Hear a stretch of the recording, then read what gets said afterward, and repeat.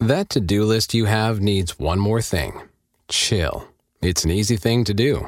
Just crack open an ice-cold Coors Light and chill. Take the afternoon off and binge watch anything. Go to happy hour and stay for a couple hours. Who's counting anyways? Or hang out with just your dog, because you've had enough human interaction this week. Whatever you do it with a Coors Light. Mountain Cold Refreshment made to chill. 2020 Coors Brewing Company, Golden, Colorado. Celebrate responsibly. Hey, it's Canzano. I appreciate you making this podcast part of your day. Make sure you subscribe if you want more and leave us some feedback. Away we go. Initialize sequence. Welcome to The Baldcast, a production of John Canzano's Bald-Faced Truth. I like to think that this radio show is different than other radio shows. You tell me if I'm just saying that or if you really believe it. I believe it. I think it's different. There's a measure of authenticity and kind of a, I always say, like, stories in life, in real life, they're not black and white. They're lots of shades of gray. Life is not, life has knots in it, right? Like a rope that has knots in it. It's not always clean and pretty. And I think in a good way, this show is that way. So I want to ask you a question. For those of you who are early arrivers, you're in the club early today. People who are showing up later don't need to hear about this. But yesterday on the program, I started the show by asking you about your feelings as it pertained to the return of Damian Lillard to Portland. And, I talked about his 37-foot shot against Paul George and the fact that he has more points than anybody in Blazers history. And we can debate whether, Joe Cronin, the Blazers GM, called him the best Blazer to ever wear the uniform. I don't think so. I think Bill Walton. You can make an argument for Clyde Drexler as well. Carried the Blazers farther in the Western Conference than Damian Lillard did. That's a debate. But I asked you on yesterday's show, I said, how are you feeling about the return of Damian Lillard? And I opened the phone line, and I gave the phone number, and then, I turn away. I've got multiple computer screens here in the studio, and I think there's 4 screens here now. And I turned away from the screens because I'm just having a conversation with you, and told you kind of how I felt, and I went on like a 7 or 8 minute diatribe, and then I turned back to the phone screener, expecting to see you on hold, like a lot of you are, every day on this show, and as we talk about a variety of subjects. I'm a host who likes to take calls. I like to know what you're thinking. You make me think about things. You speak for a certain segment of the audience. It's why I include you. You're part of the orchestra as it pertains to the show. And I turned back to the screener, and nobody's holding. And that's unusual. It's really unusual for the show. And I thought, well, maybe people didn't understand the assignment. Maybe I didn't do a good job. And I kind of explained it again. And then Steven and I talked about it. We talked about Lillard. We talked about the failure of the organization to build around him. I told you how I have mixed feelings about his return, because on one hand, it's nice to see Dame, and he's doing all right, and there's life beyond the Blazers. And then on the other hand, it's a reminder to me of what could have and should have been in Portland. And I turned back to the screener again, and somebody was wanted to talk about college football. And so I guess I want to ask you this, if we can have a real conversation. Is it that people don't want to have a conversation about Damian Lillard because you've already had it? We took lots of calls when he left for the Milwaukee Bucks, people frustrated with the Blazers front office. Is it because you are tired of what is going on with the Blazers? There's an exhaustion with Jody Allen as the trustee in the franchise's direction. Is it because it's painful and you don't want to deal with it? I'll be honest with you. Another thing I've noticed in 17 plus years of doing this show is that, after a big win by Oregon State, the Blazers, after a national championship game, after a World Series, after a Final Four, in the wake of your team winning, a lot of you show up. And it makes sense. I mean, there's enthusiasm for it. People want to relish in it. You want to sort of immerse yourself in the experience of your team's successes and that positivity and that glow that you feel is part of what draws you to sports. But I have noticed too that, like, when Oregon loses to Washington a couple of times this season, or Oregon State loses a game, or the Blazers lose a game or 2 or 10, you don't so much want to talk about it. You want to talk about everything but that. Is it that with a Damian Lillard that, you view it and you view his time in Portland and now his appearance back in town in a Milwaukee Bucks uniform? Do you view it as a loss? Does it have that same sobering impact on you as a sports fan? You tell me. 503-417-7575. Tell me what it's about for you. Because I really am curious. And sometimes I come on the show and I think the show's going to go in one direction and it goes in a whole nother direction. And sometimes those are the best shows. And yesterday's show did that right off the beginning of the program. And we ended up, in segment number 2 in a whole different place. But I am left thinking, like, am I the only one, and I can't be, who's out here sort of absorbing Lillard's return and having mixed feelings about it and saying, hey, this is how I feel about it. I wrote about it today at johncanzano.com as well. I also can tell you that, like, everybody's covering this story, and maybe that's it. Maybe there's just, maybe you're weary and you don't want to hear about it. You don't want to deal about it. It's a reminder of something that's not necessarily a positive in your mind. 503-417-7575 is the number. I want to have a conversation about that. Why do you think people weren't enthusiastic yesterday, at least, talking about Lillard? And I full disclosure, I know as an afternoon drive radio show that you're inheriting me, if you're in the Portland market on 750 The Game at 3 o'clock. And it may just be you dealt with it. Yet you talked about it all morning, and you talked about it with your friends, and you talked about it with your coworkers, and you talked about it with your kids, and you called your best friend, and you texted about it. And then by the time you get to the show, you're kind of like, you know what, man, take me somewhere else. Calgon, take me away, so to speak. Let's go to the phone lines. I want to know what's it about. What is it about? I want to know why you didn't want to talk about Damian Lillard yesterday, and maybe why you don't want to talk about him today. Let's go to the phone lines. Brandon is in Portland. Brandon, let's have a conversation. Hey, what's up, John? I can tell you what it's about is this. I think that Blazer fans for the last 2 years, we recognized and understood we had to move on from Dame. But I think that being said, simultaneously, we wanted this unrelenting loyalty.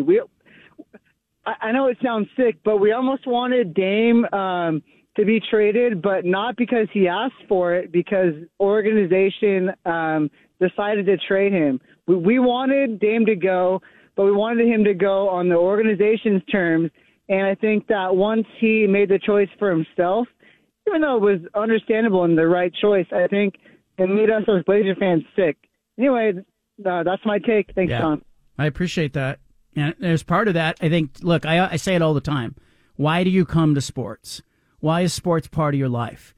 I can tell you from the time I was growing up until the time, today as I speak to you, for me, it's an escape. It's an escape from everything else that, like, is kind of yucky and complicated and aggravating. And, that's why sometimes I come on the show and we're talking about, the modern world of sports and lawsuits and transfer portal, NIL, conference realignment. And sometimes I'm like, man, I want to deal with the fun part of sports.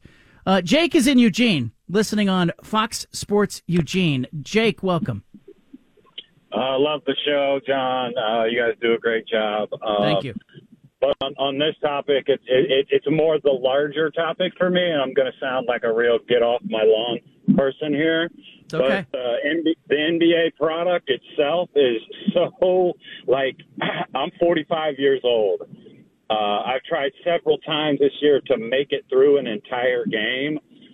And when the score is like 110 to 120 with 5 minutes to go still, I feel like it I don't know. Like I said, I'm going to sound like a real old guy here. That's okay. But it sounds like it's only, they're only playing 50% of the game. And I'm like, the viewership has to be down. I cannot see the NBA as a product growing. I could totally be wrong about that. But, for me, it's the larger conversation of, what the hell? What are we watching? And I'm not going to try to blame it on Steph Curry and three-pointers and all that. It's just a more of like, no, like for me, to be honest, I enjoy the WNBA much, much better because they're actually playing what I know as basketball. I don't know, that might sound crazy, but... No, look, you speak for a segment of the audience, and a segment of the audience is out on their front lawn shaking their fist at the moon, and that's okay. And so I don't begrudge you for saying your thoughts. Like Jamal Crawford, he talked with Dan Patrick this week about the scoring in the NBA. Individual scoring is up. Kobe's 81 points. Patrick had asked Jamal Crawford, is it safe? And I thought Jamal Crawford gave a really candid answer to that. I think it's bad for the game that it's happening this often. Okay. If it was, an anomaly and happened once a year, it would be something to really be revered. Now it's happening so often, you don't know when it's going to happen. I'm not sure how good that is for the game to happen this often. So you think Kobe's 81 is safe? I think it's safe. I hope it's safe. Because that 81 was against a zone, it was against three defenders. Go back and look at the spacing and how tough those makes were on the 81-point night. And yeah, we need to appreciate that for sure. Jamal Crawford, again pointing to Joel Embiid and Luka and Devin Booker, who have all gone for 60 plus, and in some cases 70. In recent weeks. And we're saying, I told you the scoring would be up, but part of it, I think, is the NBA culture. Part of it is the fact Crawford's sort of alluding to the fact that, like the caller, they're not playing defense. Dave in Vancouver. Dave, help us out with this topic. Nobody wanted to talk about Lillard yesterday. Why? Same topic, but that's not the question. I'm really looking forward to tonight's game. Not going to it. Going to watch it on ESPN. I'm curious, maybe you could give me some insight. Are they going to show the starting lineups on air? That's what I'm most interested in, like the ovation he's going to get and all that, more than the game itself. Yeah, I think they will. I think television's always in it for the drama in the theater, and I think there's some drama in theater, and I think, Mark Mason, the public address announcer, he had sort of put out a poll, I saw it this morning, that, what kind of introduction should I give Damian Lillard? Should I give him a special introduction, or should I just give him the usual visiting team introduction? And I think he's going to ham it up. It was like 90% of the people say, give him a special introduction. But you have everybody's getting on board. DraftKings has a special Damian Lillard return to Portland bet that they're offering. Does he score more than 25 points, 25.5 points in tonight's game? Everybody's sort of getting in on that action. And I'm really curious to see, will he come out and will he try to score 50? Or is there poor form in going back to your old team? And is that rubbing your team's face in it? And Stephen and I talked about it off air. And Stephen, I won't speak for you, but you seem to think it depended on the player. Really go for it and have a big showy night. Yeah, I do. I think it kind of depends on the player, and in circumstance, I think he's the type of guy that's going to want to come out and score a bunch. And not saying that because I think he's a selfish player, but he kind of has some selfish tendencies when he plays basketball. So I think for him, he wants to go out and he wants to prove, I deserved better here in Portland, and this is what I can still do, even though you guys didn't believe in me, you guys traded me, you didn't build around me, all that kind of stuff. But I think if it was more of a team type of player, we saw even the CJ McCollum didn't necessarily have a great first game. He came back, not that he's, an unselfish player, but I think it just depends on your mindset. And Dame always has that killer mindset when he's on the court, like he's going to score every time. So I think he's going to try to come out and score. But I think if it's a guy, if it was a true point guard, we talk about the caller, talking about the old days. If it was a true point guard that's looking to get his teammates involved, he'd probably try to get 20 assists. But I think with Dame, he's going to try to score as many points as he can, just because that's his mindset. It always has been. I don't think of Damian Lillard as a passer. I think of him shooting a deep three. And so I think he'll come out and he'll try to put on that kind of show, and who knows how far he'll go with it. Let's go to Cam in Eugene. Cam, welcome to the conversation. What do you got? Hey, John. The day Dame got traded, I got a message from a friend of mine on the East Coast. There was just 2 words that said, "I'm sorry." And I knew what it was referring to, but I didn't understand why the moment it struck him so bad. And then I remembered that we had been talking, and I had told him, he asked me if there was one person Portland could get, who would it be? And I told him in the moment it was Giannis. And we talked about like small markets, and there's this perceived ceiling on Portland because it is a smaller market. And I think part of the reason it hurts is because Milwaukee's not supposed to be the place that can take a guy like Dame away from us. If it's Miami, okay. If it's, Golden State or the Lakers, you understand that, even though it hurts and you don't want it to want it to happen. But we're told as fans, year in and year out, there's a ceiling on Portland because it's a middle of the road market. It's not a huge market. You can't get the big names. So to see Dame go to a team that was roughly the same size and market as Portland is, I think it makes it hard because it's not that we can't do it. It's just that we can't do it. And we're not bad fans for being apathetic. You give a team as much as 5 years for a rebuild, and you stick with them. But it's been over 2 decades now, and it's just delusions of mediocrity. And the other half of it is it's Groundhog's Day. We don't want to see Damian Lillard is now LaMarcus Aldridge. He is Clyde Drexler. He left. He realized what was going on, and he left to go get his ring. So I support him. I cheer for him. As a Blazers fan, Dame in Milwaukee is the most interesting thing going on this season. Yeah, I went to a Starbucks coffee house today, and the barista is a big sports fan, and he said to me, "Hey John," from the back, he was working like the drive-through part. He said, "Hey John," he said, "this is the game of the year for Blazer fans," and and he said, "I'm going tonight," and I said, "That's cool," and then I started thinking about it, and I was like, "Gosh, if the game of the year for Blazer fans is let's go see the guy who, left our team for Milwaukee, and that's the game of the year, man, that's not how it should be." Like, I'm not knocking on the fan, but that's not how it should be. And that's the fault of the organization, not the fan base. And I think in a lot of respects, Blazer fans empathize with Damian Lillard because they have been through it as well and have gone through it, like the caller said, for decades. And Lillard went through it as, he gets drafted in 2012. He went through it as well. And you went through it together. Granted, he made $250 million doing it, and you got a lot of pain doing it, but you went through it together. You're dealing with the same problems. A front office that kept talking about him as being the kind of player worth building around, and yet, ironically, never really built around him. And, I just slapped my forehead at that absurdity. Robert's in Vancouver. Robert, welcome to the conversation. Hey, thanks for taking the call, John.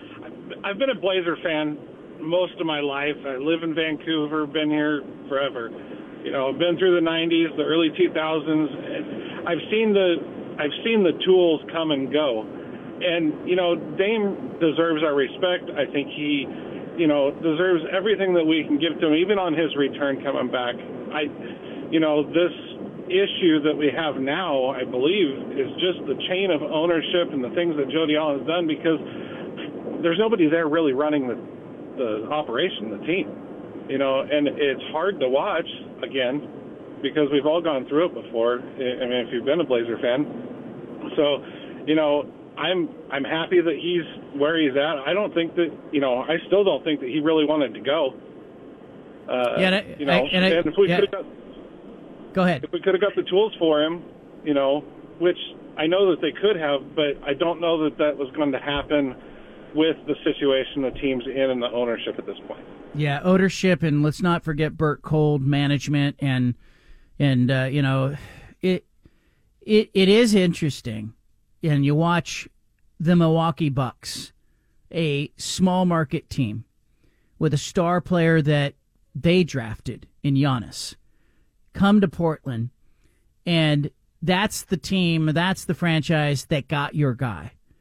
And caller said it earlier. You expected to lose him to Miami or the Lakers or the Knicks. You could almost live with that. But what you don't want is you lost him to the Sacramento Kings or the New Orleans team or Milwaukee, or because it reminds you that, isn't that what the Blazers should have been doing? Shouldn't they have been going out to find another star player to put alongside Damian Lillard all along? And they failed to do that. And so, yeah, it's about what I thought. I love the people who called in. I appreciate that. But, I always go back and listen to the show. I digest it afterwards. I listen for what worked. I listen for what didn't work. Frankly, in 17 years, if I went back and listened to the early days of this radio show, I would cringe because the show has improved and fine-tuned to the point where when we get a segment like yesterday and I put out the call for Damian Lillard, let's talk about Lillard, and it's crickets back, I'm going, okay, did I miss something here? Did I ask the wrong question? Did I set it up wrong, the topic wrong? Did people not understand what I was talking about? Or am I out in left field? Or, it really stands out and it's glaring to me. And so it helps to have people call in. And what I'm hearing from callers is that, there's a measure of apathy that this NBA franchise has infected the market with, of course. That happens when you lose and you lose and you lose. And people go, I haven't had enough of that. I can't do it. It's not like you're going to put a bag over your head, but you just don't want to talk about it. It's not fun to talk about the Blazers. They're not cool. They're not fun. They're not interesting. They don't move the needle. They don't inspire you. They don't make you believe anything is possible, and sports should do those things. And so I'm hearing a measure of apathy. I'm also hearing from people who are going, hey, this is a little bit painful, and, I'm rooting for the guy. And I'm hearing from other people saying, the NBA game just doesn't resonate with me. I think, I don't think the NBA is anywhere near the NFL when it comes to popularity and interest. I mean, the ratings will demonstrate that. But I also think, tonight it's going to be interesting to see what Lillard will do. And I'm not as into will the fans give him a standing ovation as I am into what is he going to do? And is he going to try to drive like a stake through the Blazers organization's heart and score 50 or 60 and put on a show in the name of, damn it, this thing never should have ended or whatever? Does he make a statement tonight or not? Well, and he's said all the right things. He said, he has no hard feelings to Portland. He loves Portland, but at the same time, there has to be some type of feeling of 100%. Joe Cronin and Bert Cole, Jody Allen didn't do enough to put these pieces around me. And it's been, like everyone said, it's been 24 years, John, since the Blazers have been a real contender. So I get the apathy. It's there and it's real. I'm going to take a couple more calls. We're going to talk about the Portland Diamond Project's baseball effort. Maury Brown with Forbes Magazine's coming up here in a couple minutes. Mike in Portland. Mike, go ahead. What's on your mind? Say, John, man, I just wanted to say that one of the key factors to know that basketball is not great is because kids don't say, I want to be like Damian Lillard. I want to be like LeBron James. They don't say that no more. So basketball have lost the kids. It ain't like, hey, I want to be like Mike Days. Basketball is horrible. And Damian Lillard, I'm going to tell you something, man. I look at Damian Lillard like being a crook. He came to Portland, he got paid, and he didn't give nothing in return. You don't get no championships. You didn't get anything. So I'm not surprised that ain't nobody talking about him because he's not – what did he do? Yeah, I think he made people think anything was possible. He gave people some thrills. He scored a bunch of points, more points than Clyde Drexler scored in his career. But, Mike, you're right to an extent. Like, Damian Lillard never won a game beyond the second round of the NBA playoffs. Still hasn't, and that sticks with him. Decide for yourself how much of that is his fault. Coming up, we'll talk to Maury Brown about MLB to PDX. Is it safe to be hopeful about the Portland Diamond Project's latest overture? They want to buy 164 acres in the suburbs. Is it safe to be hopeful? We'll talk about it with Forbes Magazine's Maury Brown next. Rob Manfred is the commissioner of Major League Baseball. I would like to see him set foot in the state of Oregon. I'd love to see TV cameras from KGW and Coin and K2 kind of capturing him touring a ballpark site and MLB to PDX, getting a whole bunch of momentum and letting everybody see that. In the last 25 or 30 years, there have been a number of false starts. And granted, a lot of this is not the fault of Portland Diamond Project. There have been false starts. I can remember Mayor Vera Katz in City Hall saying, we really want baseball, and really kind of crowing about how important baseball would be and what a legacy move it would make. And remember, the Expos were touring and looking at potential sites. And by the end of it, I think everybody kind of looked back and said, oh, we got used by MLB. And so I guess one of the things that I have been wrestling with in the last 24 hours is it okay to be hopeful about MLB to PDX? And I do think it's okay to be hopeful. I do think it is. I also think the Portland Diamond Project needs to know that there are a lot of people out there rolling their eyes who have an exhaustion with the effort, who really need to see action. They need to see the Diamond Project get control of a piece of land. They need to see the renderings. They need to see Manfred in the state of Oregon. They need to see those things maybe more so than other markets. And it's why I want to bring our next guest onto the show because, you know, our next guest is a fantastic baseball writer who covers the game, understands the game, senior contributor at Forbes magazine, a Baseball Writers Association of America member, Maury Brown, Forbes magazine, joining us. Maury, how you doing, man? I'm great, John. How about yourself? I'm doing well. I get a lot of people who are asking me, probably like you today, hey, is this real? Is it okay to hope? And, you know, let's just unpack this a little bit. You know, the Diamond Project says, you know, they'd like to buy 164 acres from the city of Portland. It's a big swing if they can do it. You know, I'm all about somebody making big plans, but, you know, what was your reaction when you heard that news yesterday? Well, I think I've looked at it as that, you know, they've been awfully quiet for a long time. And so I do wonder about whether the timing of it and, you know, looking at what's been going on in Salt Lake City and the fact that for, you know, a while now we've been wondering whether we're coming close to looking at expansion talks. And I believe we really are. I mean, look, the A's are a mess right now in Las Vegas, and we don't know what's going to ultimately happen with that. And the Rays are still working through their things. But you can see the light at the end of the tunnel. And when I talked to Rob Manfred at the All-Star break last year, he said, yes, we see that. We're going to look at expansion. At the opportune time, we'll go ahead and put together an expansion committee and go about that. So from that perspective, I looked at it and I said, well, you know, Terminal 2 on the waterfront didn't come through. Lloyd Center didn't come through. Talk about putting it across from Nike World headquarters on Tektronix property didn't come through. Okay, this seems like maybe a last gasp, you know, of trying to do something here. But look, John, I look at it this way. If they make this thing fly and they get that land, even if they can't get the ballpark done, they will have that land and will be a step above everybody else. They can develop it and do whatever they want with it at the end of the day, but they will allow them to be further along than others have. And I think that is something for them to look at. Yeah, and I keep saying, look, you know, I was looking at 164 acres, and I was going, gosh, where would that put this project? And it turns out, Maury, that would be the biggest stadium project in Major League Baseball history. Like, this would be a huge development. And if you're going to try to get Manfred's attention or the other owner's attention, I kind of think that's the way to do it. Like, that is a big swing.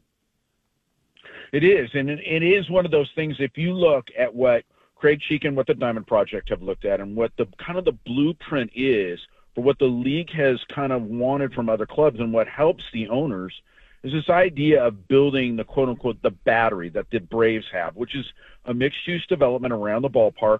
They get to the benefits of that without having to put that on the books of the Braves. And this would be what would happen in Portland. They would go ahead and they would develop a bunch of stuff around it. You could make it an entertainment district. You could put a major hotel there. You could put restaurants and shops, something that would be exciting even if you didn't have the ballpark. But if you put it around the ballpark, it's a major thing to go ahead and have.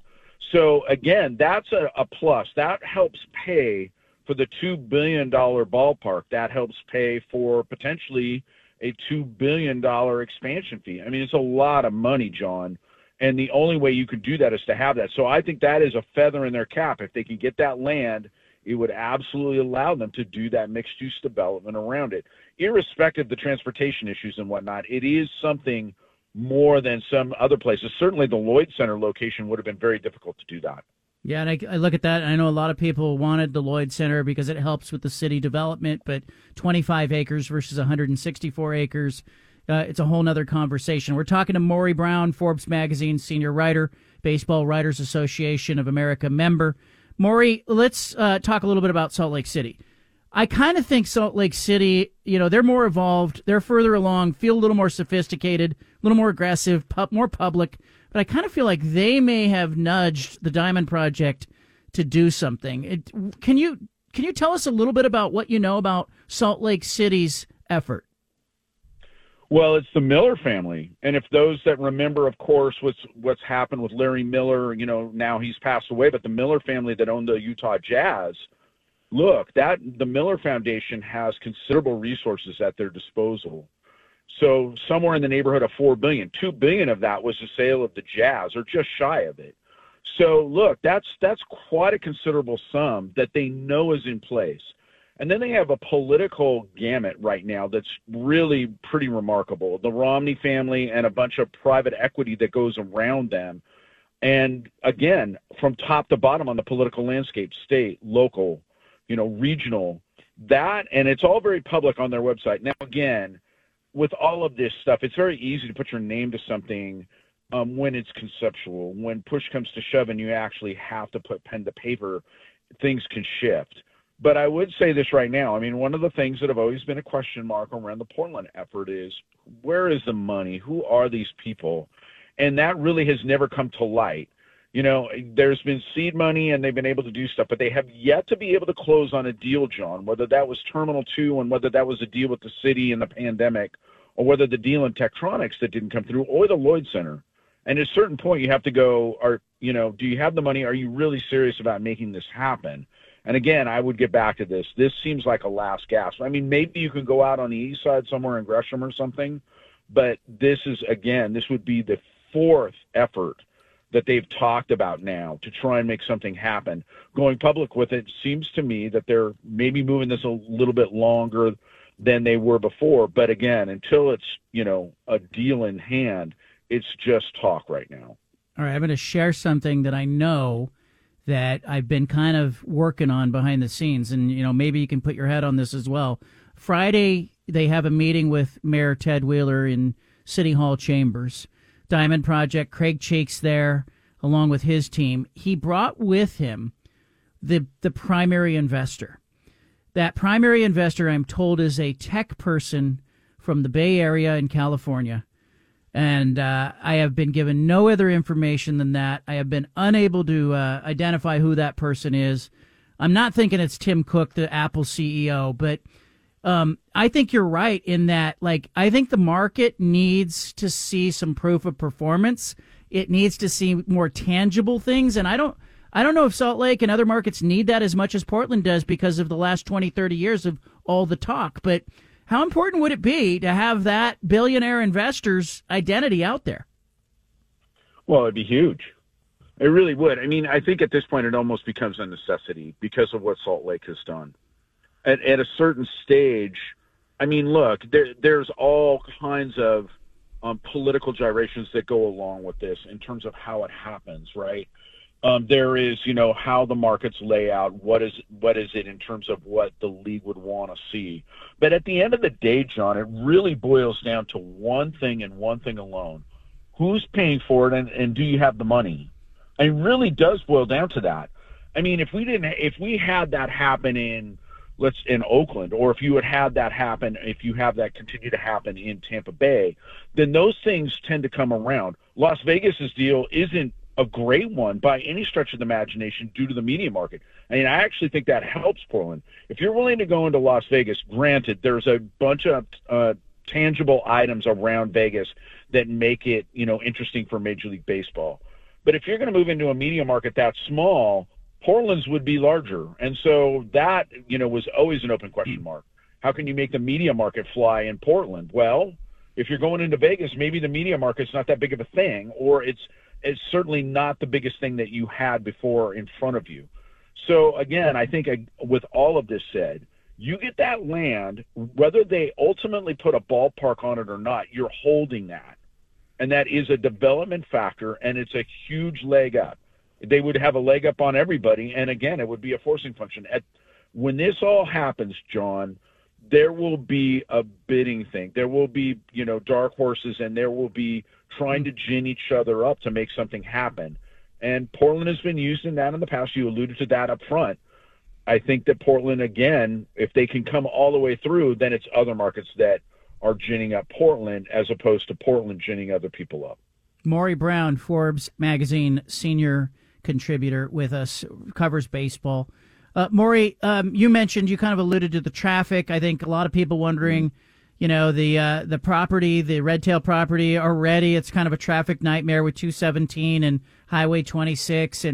But I keep telling people, and you tell me if I'm crazy, like Atlanta had a lot of the same questions when they were building in Cobb County. And what they ended up doing was they said, hey, we're going to invest in infrastructure. And they put money into the roads and the freeways. And people who attended the World Series later said, hey, that was amazing. Like, we thought it would be a nightmare, but it was great. Like, are these things that get dealt with after, or is that something you have to deal with up front? Is, hey, we gotta ease concerns about the traffic?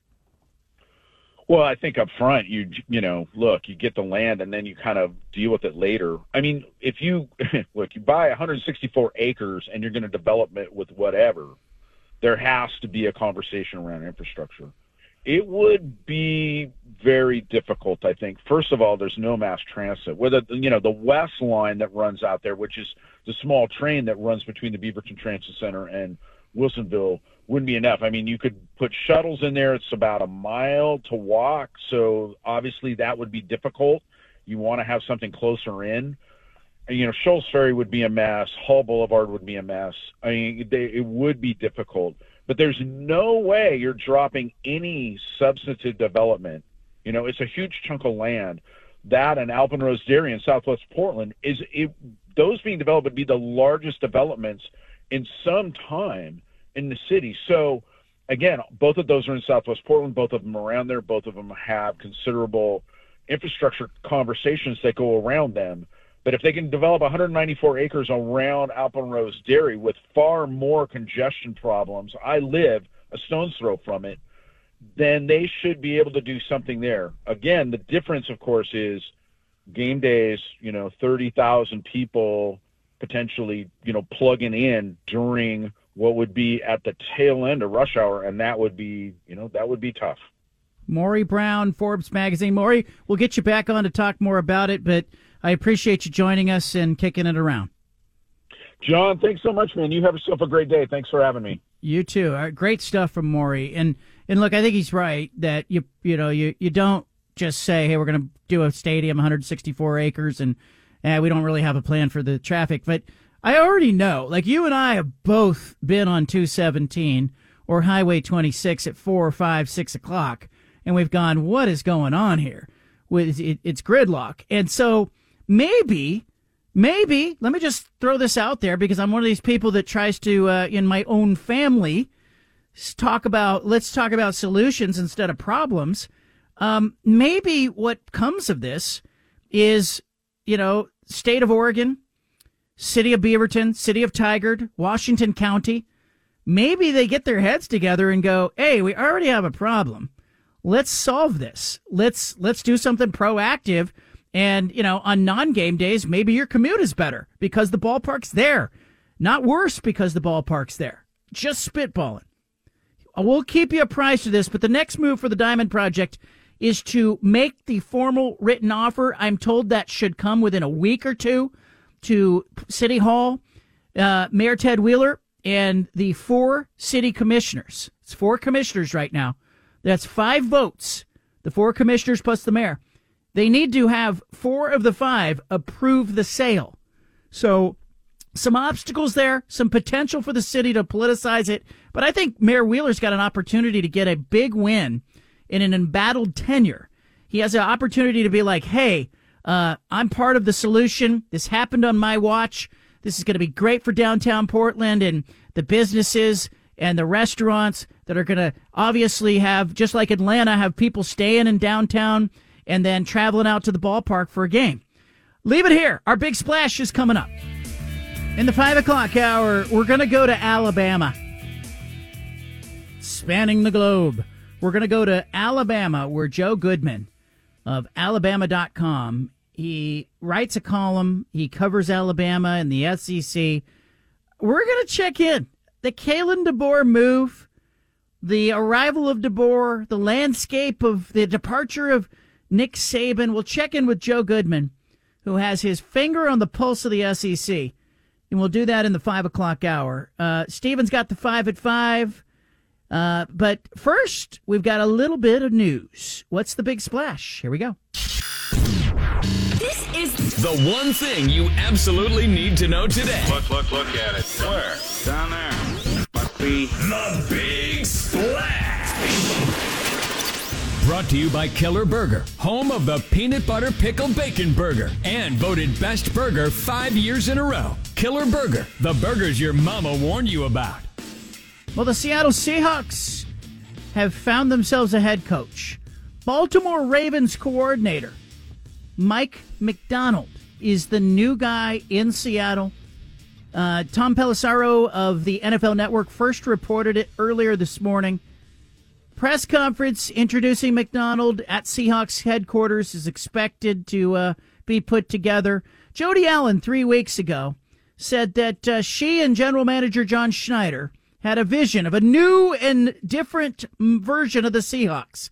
Well, this is new. This is different. Macdonald's 36 years old. He'll be a first-time head coach, exactly half as old as Pete Carroll.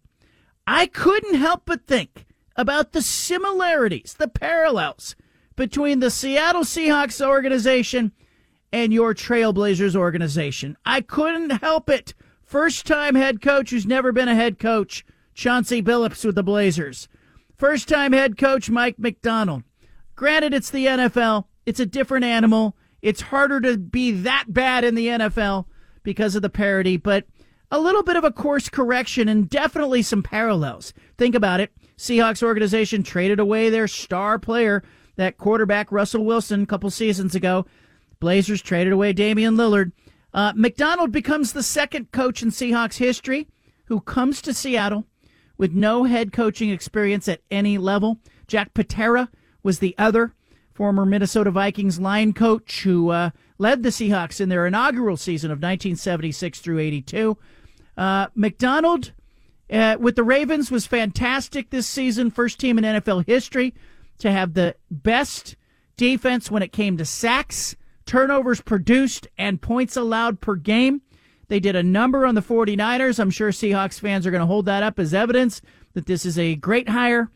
Kyle Hamilton, who's one of the Ravens who flourished in Baltimore, said that Mike Macdonald is, quote, super cerebral, end quote.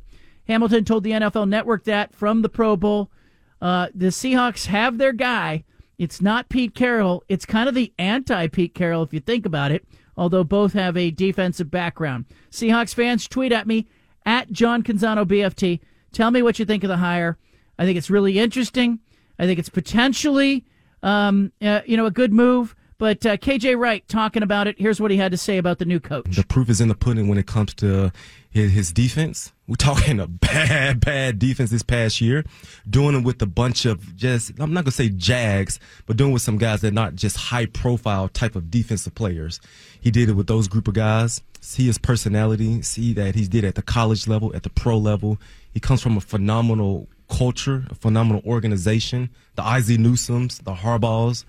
And I believe that everyone in the city of Seattle would be on full board and full go with bringing them in. I went back and I looked at the Ravens defense as it pertains to the salary cap. About $90 million in cap dollars on that Ravens defense among the 22 players that they have on the defensive side of the ball. That's about 37% of the payroll. I compared that to the Seahawks, who are a little bit different, take a little different approach, I guess. But the Seahawks have $107 million in cap room, spent on the defense, about 43% of the roster. So Macdonald doing better with spending less money with the Ravens. Can he keep that up in Seattle? We'll find out. But as a Niner fan, I got to tell you, this doesn't scare me. First-time head coach doesn't scare me, in part because I'm distracted. The Niners are playing in the Super Bowl. And what are we now, like 10, 11 days away from the kickoff, and a whole bunch of developments on that front. But Seattle's got their coach. Kind of feel like if you're a Seahawks fan, you'll support it. I also don't blame you if you feel like this was a dodgeball game and Mike McDonald was one of the last guys left on the playground, and the Seahawks picked him. I think it's potentially a good hire with some upside, and it moved really fast. Apparently, the Seahawks met and interviewed McDonald for the first time yesterday, hired him today. So they must have seen something they liked. All right, coming up, we'll play some Punch It audio. We'll take a trip around the world of sports, and we'll visit in the 5 o'clock hour with Joe Goodman, who covers the SEC in Alabama. A lot going on, and we haven't even talked about the Super Bowl yet. It's been a little shift in the point spread in the Super Bowl. We'll deal with that in the 4 o'clock hour as well. You got the Bald-Faced Truth. I appreciate that you're here and that you're listening and that you're engaged, and I really enjoyed that first segment today. If you were part of it and you were here early, thank you. Super Bowl point spread opened at the Niners -1. They're now -2. What's going on, Steven? What's going on there? I think people are starting to like the Niners a little bit here, John. At what point do the Chiefs become super attractive? I mean, 3.5, obviously. I think 3, you're starting to think, all right. But anything over 3, you get 3 in Patrick Mahomes, that seems pretty spicy. Although I will say, under 3, I'm leaning Niners right now. My initial thought was 49ers over the Chiefs. There are several Niners players on the roster right now who are on the roster for the last Super Bowl, including George Kittle, Deebo Samuel, Nick Bosa, Eric Armstead, former Duck there, Fred Warner, Dre Greenlaw. And if they didn't have that core group, and I heard Bosa talking about it, he was saying the last time they were there against the Chiefs, he was just, he said he was a rookie, he was following people around, didn't know what to expect. And if they didn't have that core group, I would look more at the Chiefs' experience, and I'd say, gosh, that's awfully intimidating to see a team that has been around the Super Bowl multiple times. AFC title game, just camping there. They got a Winnebago. Patrick Mahomes in the parking lot of the AFC title game for like 6-7 years. If they didn't have that core group, I would go, this is going to be a big deal with the experience factor. And I think it was. In the AFC and the NFC championship games, I absolutely think that the fact that the Chiefs and the 49ers had been there before factored in those games. And, the old saying is, in theater, is sometimes the stage is too big for the play. And as much as and as good as the Ravens looked, I kind of wonder in the wake of that game, was the stage too big for the play? Lamar Jackson and the Ravens not getting over the hump. And certainly with the Detroit Lions. I was texting with a friend throughout the game, and I kept saying, look, the Niners are way behind. They're playing terrible. The Lions look great. And in the second half, I said, gosh, if they can get within one score, I wonder how tight the Lions would get. I wonder if that would impact how the Lions make decisions. And I certainly think it factored in the game, and it mattered. So keep an eye on that. But I saw there's so much going on around the Super Bowl. I saw that the uniforms, the Chiefs are going to wear red, Niners are going to wear white, same colors that they wore when they played each other last time in the Super Bowl. All that stuff's getting sorted out. But in the meantime, the questions I have are more about, what's the health of Deebo Samuel? What's the health of Christian McCaffrey, who landed on his head late in the game, looked like he was concussed or had a neck or a shoulder thing? I don't know. You couldn't tell. And, what are the health of those guys? And I'm sure the coaches are not going to say what it is, but those are the questions I have. It's not about kind of the extra Super Bowl stuff, but we'll keep you apprised there. Next week, we got a whole bunch of guests that will be joining us from the site of the Super Bowl, and we will have the flavor of the Super Bowl all over this show. But now we pivot to Punch It Audio. We got great sound today. We interrupt this broadcast with a special announcement from the Bald-Faced Truth headquarters. Hey, we're all about truth, justice, and the American way here, okay? Which is why we've spanned the globe and pulled the top audio cuts of the day. You're going to hear little snippets of sound. Hey, it's time for Punch It Audio. Presented by First Call Heating and Cooling. Well, we'll stay on the topic of the Super Bowl. Jeff Schwartz, former NFL offensive lineman, joined us yesterday right here on this show. I asked him who he's picking in Super Bowl 58. He said it's an easy decision. Here's the Schwartz. Punch it. So my option is I get to choose between Brock Purdy and Patrick Mahomes. Those are my choices. Those are two quarterbacks in this game. Feels like a pretty easy decision, right? Like how often do we see the lesser talented quarterback win the Super Bowl? Nick Foles certainly did, right? But you get, Tom Brady won, right, the next year, and then Patrick Mahomes won, and then it was Tom Brady again, and then it was Matthew Stafford, and then Patrick Mahomes. I mean, I don't really.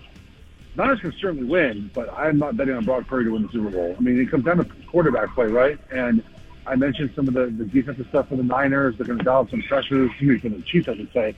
I have the Chiefs win this game. They're underdogs. Again, I get it. The Niners' power rating is higher than Kansas City, but Chiefs are locked in. Yeah, look, I want to point out that it takes a pretty good quarterback to get to the Super Bowl. Think about the quarterbacks in recent years who have played. Patrick Mahomes and Jalen Hurts a year ago. Matthew Stafford and Joe Burrow 2 years ago. Tom Brady and Patrick Mahomes 3 years ago. And yes, it's a mismatch. If it's Mahomes versus Purdy, it's going to be a mismatch. But it's Kyle Shanahan's job to make it not about that. And it's Kyle Shanahan's job to make the other parts of the 49ers offense shine a little bit. I do think you can look back and you can say, all right, who are some quarterbacks that maybe weren't viewed as blue-chip quarterbacks who won Super Bowls? Certainly Nick Foles over Tom Brady in 2017. Joe Flacco won it in 2012. But as I look at the list of QBs, Brad Johnson won a Super Bowl with the Buccaneers against Rich Gannon. There have been some quarterbacks historically. Jeff Hostetler, certainly Trent Dilfer. There have been some quarterbacks who were less than impressive who have won the game. But, yeah, if it comes down to Mahomes against Purdy and it's a skills competition, or if that's what the game turns into, the Chiefs are going to walk off with the rings. Scoot Henderson. He's the guy the Blazers drafted and then turned to Dame and said, Scoot. Scoot Henderson talking about tonight's game against the Milwaukee Bucks. Damian Lillard making his return to Portland. Here's Scoot. Punch it. Man, it's going to be turned for sure. I think Dame going it's a homecoming game, and I think Dame is going to be happy to come here to play on his old court, and I think we're going to, just try our best to try to shut that down. And I think we have a good enough defense to where we could just try to contain him and Giannis. I don't even know if Giannis is playing or not, but for most likely. But we're just gonna do what we've been doing, and that's, like you said, having the ball popping, running our offense, and trying to lock up on defense. A lot of emotions around the return of Lillard to Portland. Traded to the Milwaukee Bucks in the offseason. Drafted with Portland. I'll say this first. Lillard showed a lot of loyalty, probably more loyalty than most NBA players show to the teams that drafted them. I also think it's kind of a shame that he didn't win more, that the Blazers didn't have more success in his era, didn't put the players around him. I don't want to put it all on Damian Lillard because it wasn't all on Damian Lillard. John, it's do you agree with Scoot that the game's going to be turned tonight? I think it's going to be turned. That's all I want. I wanted you. I told you that. I said I just want John to say "turned" on the air. That's all I want. Yeah, I think it's going to be turned. Can you use that in a sentence for me? Like if you were talking to your kids, how would you say? Use the word "turned." Yeah, I'd be like, "Hey, Lincoln, wasn't that game turned tonight? That game was really turned." Now, turned means excited or energized. Yeah, right? like turned up. That game was turned up. It also could mean that you're drunk. The game could get drunk too. I don't know. I had a couple of beers and I was turned. I think that fits too. Here's Damian Lillard talking about being back in Portland. By the way, if he uses the word "turned" in this diatribe, all dollar values are double. I mean, I'm just excited to play. Obviously, it was a great time. I loved the organization. I loved everybody that I went to work with every day, and I think what made it the hardest is it wasn't a broken relationship. So coming back is just being able to be here. I'm in a great situation. the reason it all came about in the first place was for a chance to win it all, and we couldn't be at that place at the same time. So I come back with love, and I'm excited to be back in the Motor Center. I played so many games that I recognize fans' faces, from the court. So seeing their faces, being back in the building, being back home, I'm excited to play the game, and I'm gonna play the game free. So we're here to win a game, and that's it. Did he say he's playing for free tonight? Oh no, he's going to play free. All right, I thought he was going to play for free. No, it's Dame Dalla, John. Look, I think it's going to be interesting to see not the ovation, but how he plays. Does he come out tonight trying to score 50, 60, 70 like we've seen players in recent weeks do? Or does he come out tonight and just do a very respectful 27 points and tip his cap? And, it's just going to be interesting to see how that time is spent tonight. By the way, Lillard talked about the time he spent in Portland. How does he view the seasons that he spent in a Blazers uniform? Punch it. Priceless. Because the way it came together is just, is something that you just can't forget. Something you just don't let go of easily. It's not something that dies. You couldn't have scripted it any better. Coming out of college, playing in the Big Sky, Portland State was like my favorite team to go play on the road against because it was like the only actual city in our conference. My best friends out of high school went to school in Portland. It's close to home. Just the kind of city that it is, it was a perfect fit for me. If I'm Portland State men's basketball coach Jace Coburn, I'm grabbing that clip and I am sending it to all my recruits. Like, there's an angle there for Portland State, is there not? But look, I understand why Lillard is waxing nostalgic about his time in Portland. He, in his era, has become one of the highest paid players in the NBA. He's making an average of $44 million a season. He's earned already $233 million in his career. This was a 2-star high school recruit. He had 2 stars. 24/7 gave Damian Lillard 2 stars. He now will have, I think this season will be his 9th All-Star game. That's a success story. That's a win. For a kid who grew up going, I'm overlooked. Nobody's, nobody can see me. His college choices came down to Weber State, St. Mary's, San Diego State. Went to Weber State. The rest is history. I mentioned the hire of Mike McDonald, Ravens defensive coordinator. Ian Rappaport talking about Mike McDonald interviewing. This came from yesterday. And I'm going to take you through the whirlwind 24 hours that resulted in the Seahawks having a new coach. Here's Rappaport with the initial report. Punch it. Yeah, and the Mike McDonald one is fascinating to me because, first of all, I've talked to a couple teams who interviewed him. It sounds like he has been really dynamic in some of these interviews. I had one person involved with one of the head coach searches who said this was the best interview we had by far. He is young. He is bright. Sort of the defensive Sean McVay is how he was described to me. And the fact that Seattle was willing to wait until after the Super Bowl to talk to him gives me Shane Steichen vibes. That makes me think he is a really, really strong candidate in Seattle. We will see where it goes today, but certainly that is one to watch. And here we are 24 hours later, McDonald being named the coach of the Seattle Seahawks. I can't help but think about whether this is a correction or an answer that the Seahawks are coming up with for the dominance of the 49ers in that division, Sean McVay being in that division, offensive football being played in that division, and they're going with a defensive guy. Robert Griffin III thinks it's a great hire. Punch it. McDonald is a great hire. They're going to play defense at the highest level, bringing back that Legion of Boom type of defense. Where it's going to be very multiple. And I think for the what do they call the 12s? Yeah. For the Seahawks, my God, I don't think they could have got a better hire. I know some of them wanted Dan Quinn, but what they're getting in Mike McDonald is a guy that's going to know how to build a roster, know how to build a defense, and allow his quarterback to go out there and do what he does best. Okay. I still think the Seahawks need players.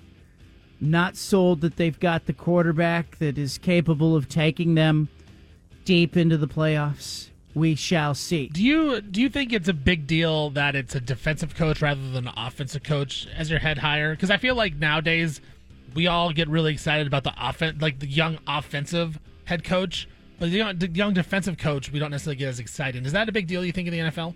I think that sometimes you hire a coach as an answer. And Seattle's in a division that has been a really offensive division with the Niners, the Rams, and the Cardinals to some extent. Not this season, but the Cardinals have had some offensive-minded focus. And so I think it kind of stays in the genre of Pete Carroll. And for that reason, I think it's interesting. Is this the guy they wanted all along? Maybe. But I also am going, you still need Jimmys and Joes to win. And I think in that division, you're going to have to score. But the defense, the Seattle Seahawks defense this year was not great. I mean, they allowed 100 more points than the 49ers did. That wasn't a great defense, and it wasn't like a prototypical Pete Carroll defense. Chris Sims talking about the 49ers. I don't think the 49ers defense was that great this season, not compared to some other years. Chris Sims says he thinks the defense could be a problem. Punch it. The 49ers defense is just not the same, right? You've heard me been saying that the last few weeks. It's not as good as years past. It's not even as close as years past, right? I mean, the first half, I don't even know what the 49ers were doing. I mean, you guys got people open everywhere. I mean, it's everywhere. And it's not just like, it's like he's open by a step. It's like nobody's in the screen, or there's like nobody within 5 yards. I mean, they didn't challenge the Lions. It's kind of like they came out and were like, let's see how they attack us. Let's play it soft. And so a little bit like we talked about Baltimore and the Chiefs, right? Came out that way. And literally the Lions were just like, we'll do whatever we want. This is great. That's kind of the look in the field that it had. Niners' run defense did not look good, and that set everything else up for the Detroit Lions. I will say this, though. I was talking about this with my dad. He was saying, gosh, they just haven't played well. And he's right. Look, you watch them against the Packers, it was about a C- game for the Niners. You watch them against the Lions, maybe a C, maybe, because the second half they were better. But it was like a D-, F in the first half. Like, it was bad. But they haven't played a good game, and yet they are in the Super Bowl. And so, are you supposed to feel good about that or bad about that? I don't know. But I know that if they're not better against Patrick Mahomes, they're going to get beat, and it's not going to be like a 3-point loss. Well, that was the knock on Shanahan, was that I believe that was he'd never had a fourth quarter comeback until the game against the Packers, and Brock Purdy led him back, and then he had 2 in a row. So now it's, usually they get out to good starts and then they can run the ball to death with Christian McCaffrey, just suffocate the defense, where the last 2 games they haven't had to do that. They had to win differently. So it's going to be interesting to see how that 49er defense steps up, because if they give up some points early, John, I don't know if the 49ers have enough against that Chiefs defense to make another comeback to win the game. You can't put yourself in that position against a really good team, and especially a team that's got Patrick Mahomes. They cannot get down 17 points to the Chiefs. It'll get uglier fast. Jerry Jones, Cowboys owner, general manager, and resident problem, says that the Cowboys are going to be all in next season. See, I love this. I'm going to say this before this clip even plays. Like, they weren't all in last year, 2 years ago. Now they're going all in, says Jerry Jones. Punch it. I would anticipate, with looking ahead at our key contracts that we'd like to address, we'll be all in. I would anticipate we'll be all in at the end of this year. So when you say, is there any thought, I think we'll strain we'll push the hell out of it. You're going to push it. They're going for it. Pedal to the metal, so to speak. They're going to be turned. I think that worked perfectly, yeah. Jeff Saturday finally talking about the Steelers. Steelers have hired Arthur Smith as their offensive coordinator, in case you missed it. Jeff Saturday says, you know who would be a good fit for that new offensive coordinator? Russell Wilson. Punch it. Russell Wilson for Arthur Smith would be the best fit. And because he wants to play under center, he wants play action, he's a veteran quarterback, all the different things, and I get the whole zone read thing, but Arthur Smith can create a run game no matter what. He does as good as anybody and getting that created. So if you're going to talk about what Russell Wilson can do extremely well, and you have a vet guy in there who's won a bunch of games. I know people hate him. Yep. Dude wins a bunch of freaking games. So, you're bringing somebody in there who brings some stability to an organization. And by the way, you got to write that check, Rooney, if you're talking all that noise. Yeah, I heard this, I think, last offseason when people were saying, it'd be perfect for Sean Payton. Russell Wilson, Payton's going to fix him. Well, Payton is now fixing the team, and it looks like fixing to get rid of Russell Wilson. So best case scenario, you've got $72 million in salary over the next 3 years. The Broncos are going to have a hard time unloading that. So you're going to have to restructure his deal, or you're going to have to trade him.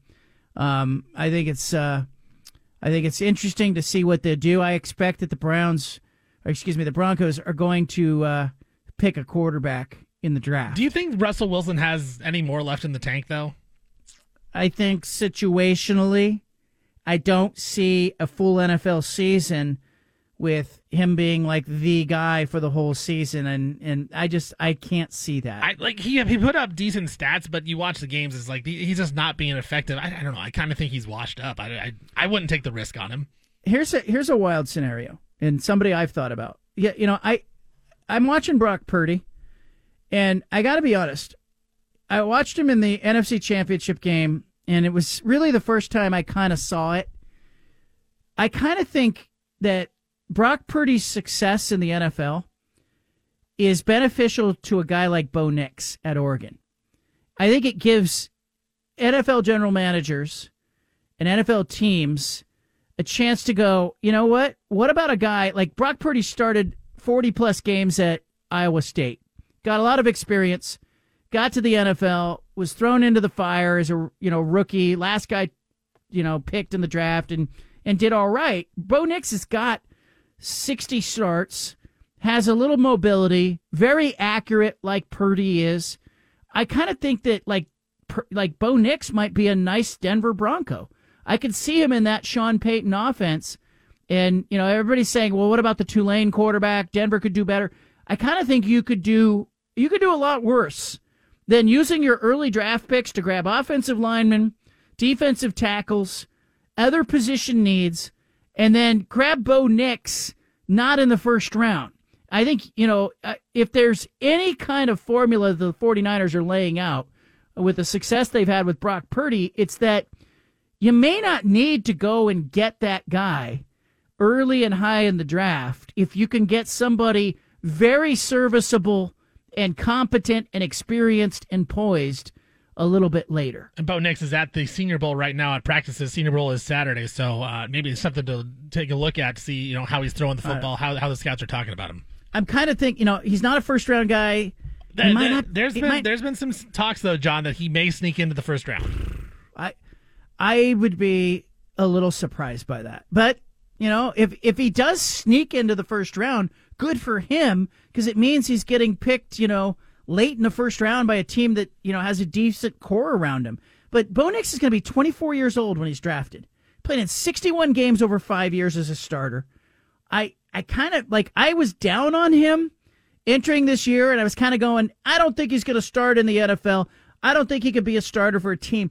I'm watching Brock Purdy, and I'm going, well, why can't Bo Nix be a starter in the NFL? So I'm assuming you like Penix more than Bo Nix, because Penix is about the same age. Yes. But I'm looking at, Bo Nix is 6'2", 215. He's kind of he's just big enough. He's not Justin Herbert. He's not Josh Allen. He's not that kind of quarterback. But is he Brock Purdy?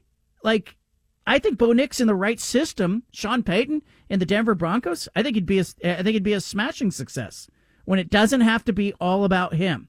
That's a scenario you want to be in if you're Bo Nix. All right, coming up, we'll talk more about tonight's Damian Lillard Blazers reunion. DraftKings offering a special bet on it. What was it, 25.5 points? Yeah, it was right? Dame to score 25 and the Bucks to win, and that was it was a little parlay action for I think plus 100, maybe plus 150, plus 150. Wow.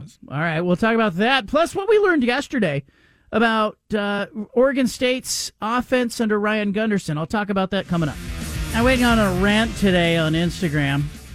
If you follow me on Instagram, you know that I went on a rant where I just started talking about. I was really surprised yesterday when the Portland Diamond Project news broke. And granted, nobody was happy with me yesterday. Nobody, the city of Portland, Mayor Wheeler's office, not happy that I broke the news that the Portland Diamond Project was pivoting from the Lloyd Center plan to pivot towards the Red Tail golf course location. 125 acres. 25 acres at the Lloyd Center, 164 acres at Red Tail. Not difficult to understand why trying to put a 16 or 17 acre ballpark on 25 acres is really a challenge. But I think the mayor's office wanted to plant that story with their preferred news outlets. And I get it. There's a game that gets played there. Let them play it. I'm just not. I don't bring a ball and a glove when I'm doing this stuff. So I'm reporting what I know to be true. I work for you. I am here for you, not them. So they weren't happy. I don't think the Diamond Project was happy with me either. They had to put out a statement yesterday after I wrote the piece saying, yes, it's true. They have pivoted towards the Red Tail Golf Course Center. I just had sources who were telling me, hey, there was a big meeting Friday. The Diamond Project let the mayor's office know that they are moving in a different direction. And by the way, the Diamond Project had one of their principal investors in the room. It is a tech person from Silicon Valley, I'm told, that is a billionaire. And so the money person was in the room. And it may just be, I can see this stuff from 20,000 feet. To me, this is a win for Mayor Ted Wheeler. It's a win no matter what. If baseball happens, if a stadium or a development project happens and the city of Portland owns the land, and it happened on his watch, put it on his legacy. Put it in the win column on his legacy. And it's a rocky legacy, right? We all know that, we can see the graffiti. We can see the issues with homelessness. We can see the issues during the pandemic downtown. It's been a rocky ride for the mayor. And so this could be a win, okay? I see it as a win. It's a great victory if it happens. If it even starts to get off the ground, it's a win for Mayor Wheeler. I also think it's a win for the Diamond Project. If they can get this thing off the ground and they can get the commissioner of Major League Baseball to Oregon to come tour the site and they can come up with renderings and they can buy the 164 acres from the city of Portland for 50 or 55 million or whatever that number is, it's going to be a huge win. This is a giant win, massive win. Okay, so everybody's winning, and yet they're all mad at me because they didn't want it out there yet, I guess, but too bad. This is what I do. This is my job. So here's the other piece. I was really a little bit, the biggest surprise to me at all was kind of the reaction of the market. I just saw a lot of negativity yesterday when the Diamond Project finally issued their statement about an hour and a half after I had posted my column at johncanzano.com. The Diamond Project came out and said, yes, it's true. We can confirm this. Boom. We're pivoting to Red Tail. Great. And then the reaction publicly was what? Oh, my gosh, the traffic. Oh, my gosh, there's ranch-style houses that are right near the golf course. Oh, my goodness, this will never work. Oh, it's never happening. And I don't blame you, I guess, for feeling that way if you've lived here 25 or 30 years. Because if you have, what have you been told?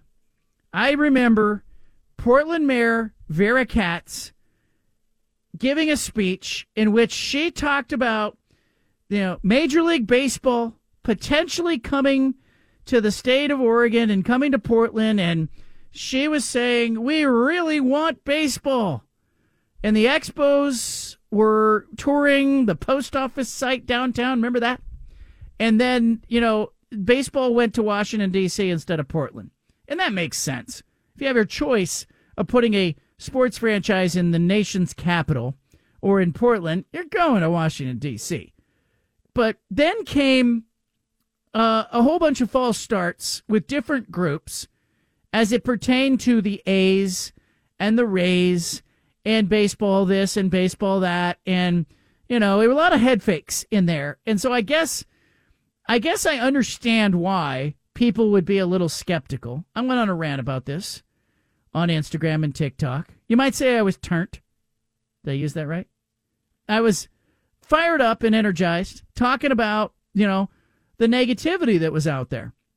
Now, I think that the Diamond Project's got to pay attention to that.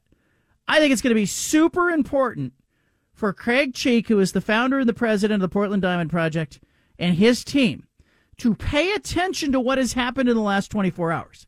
Because if you are paying attention, you know that, hey, people are saying it's never going to happen. I've heard this before. I'm skeptical. All of this other stuff. I kind of feel like Portland, and we've known this for some time, and the state of Oregon are different than other places. Just different. People in Salt Lake City, when the Miller family said, we'd like to bring Major League Baseball here, they went, cool, let's do it. And they believe, because they saw the Miller family and have watched for years, as the Miller family has done big things in Salt Lake City and across Utah. And so I think the Diamond Project is playing a little bit different game here. I think they've got to come out, and I think they've got to be super transparent. I think they need to let the public see them in action. You can't go dormant. You can't go into a coma for 6 months like they just did and just disappear. You can't go too quiet. I think they got to be noisy. I think they've got to be transparent. I think when they present that written offer to the city commissioners and the mayor, Ted Wheeler, I think they need to kind of make a public show of it. Hey, our written offer is in, and the mayor's office and the city commissioners are doing their diligence. And I think when they close the deal, they've got to celebrate it. And I think when Commissioner Rob Manfred, if he says, hey, I will come to Portland and see your site, I think you need to make a big deal about it. And they need to call every TV station in the land and say, come see the commissioner of baseball walk across the golf course and bring this radio show over there and put Rob Manfred on this show and try to make a big deal about it and allow it to kind of be what all it can be, because, Manfred's here. Get him on the show. Boom, put him on this show and let people see it in action. And that's how I think you're going to rebuild trust. And the broken trust is not all on the Portland Diamond Project. The broken trust is on the Expos fiasco, getting used multiple times by different teams, every head fake that this market has had with NHL or Major League Baseball or a tractor pull. You've got to know that trust was broken. And the way to rebuild trust is what? How? Consistent, transparent behavior and action. And the Diamond Project has got to do that. And Salt Lake City doesn't. And maybe it's a little bit of a disadvantage or a headache for the Diamond Project, but they've got to do it. I think yesterday, after I wrote the piece, I think it was 100% the right move for them to issue a statement and go public with it. I posted it right before the show yesterday. Boom, within an hour, they had a statement out. And I was like, you know what? That's a good move by them instead of coming out with a denial or whatnot. All right, coming up, we'll talk about Oregon State under Ryan Gunderson, plus some thoughts on the Super Bowl. The 5 at 5 is still ahead, and we'll go to Alabama in the 5 o'clock hour. Joe Goodman, columnist at AL.com, Alabama.com, will be joining us to talk about the arrival of Kalen DeBoer, the landscape in the SEC. What was Nick Saban running from? Was he running? All of that still ahead. That music is kind of turnt, isn't it? Ryan Gunderson on yesterday's show had a couple of interesting things that he said. I kind of like how that interview came together.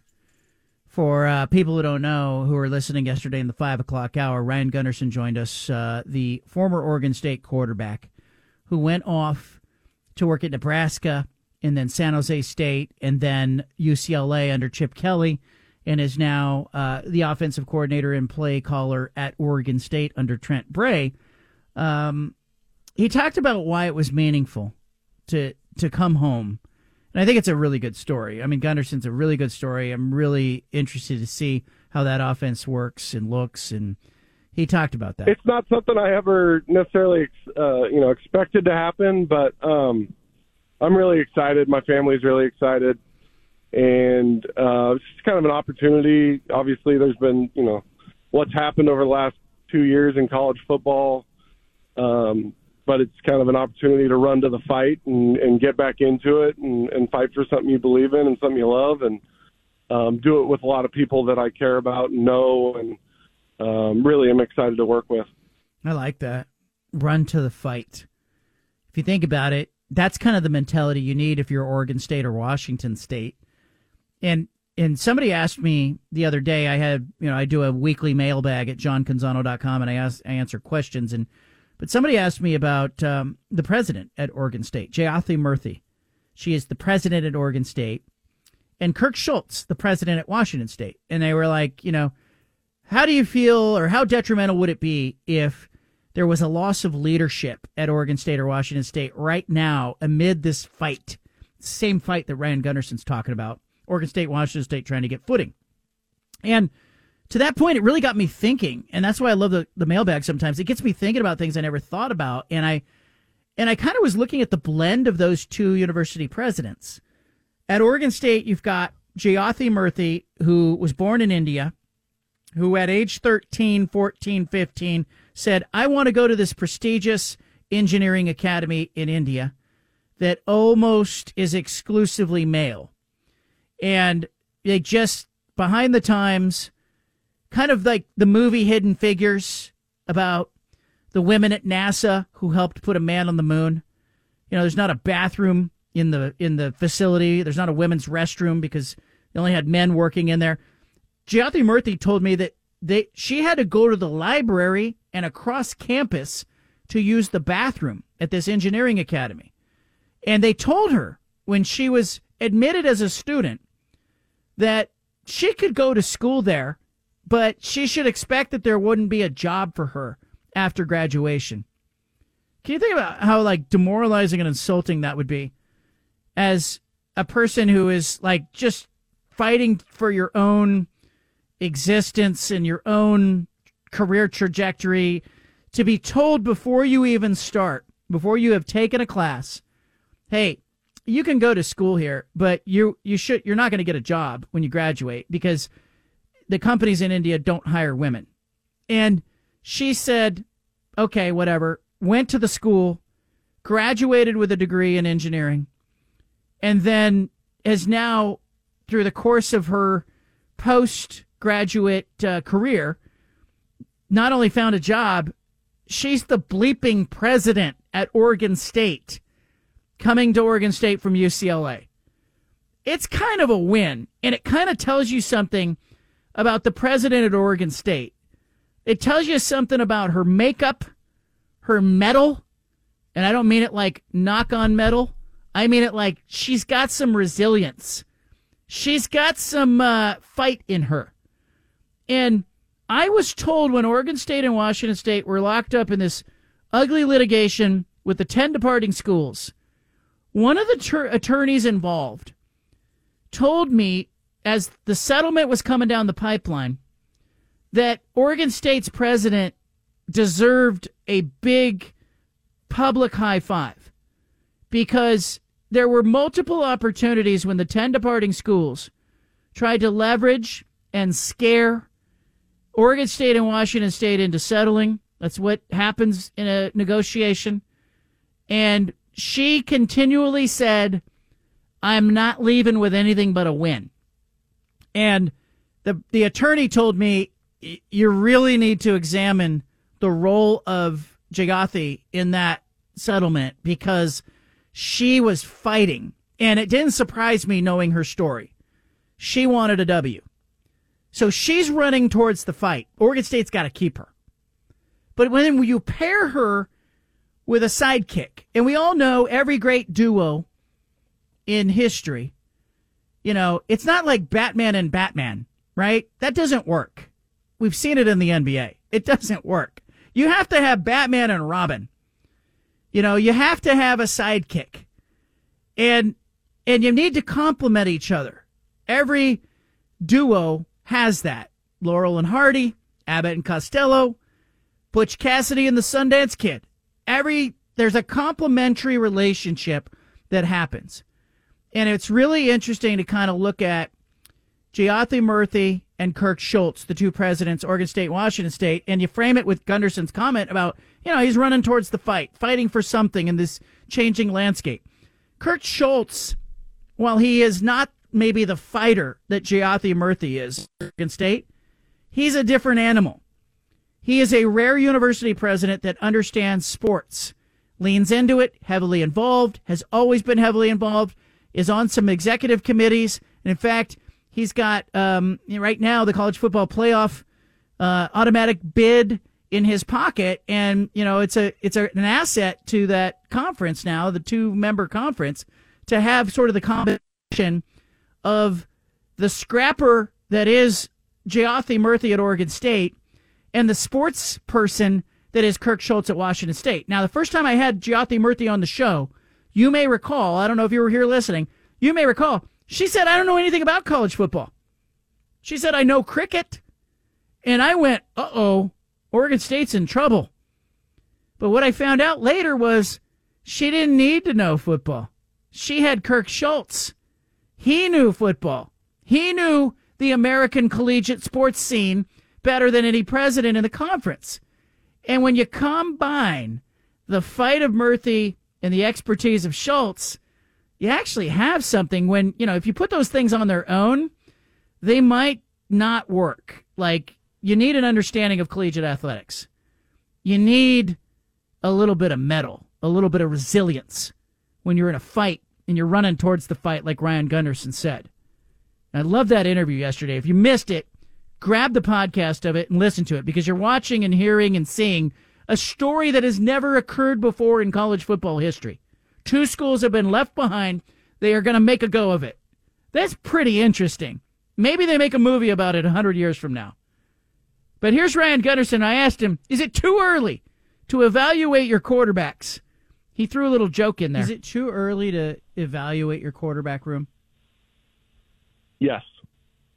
So no more questions on him. No, I know what they can do just off of the film that I've seen. Varying levels of experience. I think we have some, the way that it's been explained to me in the past, there's some different spices in the cabinet. There's some different flavors, some guys that play with different styles, and that's fine. We've got really smart guys in the room, really good coaches, and I think we can blend it to who the quarterback is that gives us the best chance to win. There you go. No more questions. Leave it at that. Love that interview yesterday with Ryan Gunderson. We'll get him back on. But I just think it's interesting. He kind of said, he's running towards the fight. Because, it would have been really easy for Ryan Gunderson to stay at UCLA, work under Chip Kelly, wait for the first opportunity in the Power 4 conference. Been really easy for Trent Bray, the now head coach at Oregon State, to go with Jonathan Smith to Michigan State. Just take, I'll be the D coordinator there. Smith would have had him in a heartbeat. It'd been really easy for those things to happen. They didn't happen. How about Keith Hayward? He's working in the NFL, and he gets the call from Trent Bray, want to come back to Oregon State. Been really easy for Keith Hayward to go, oh man, that seems like that would be really challenging. I would like to stay in the NFL with the Raiders because it's an easier thing.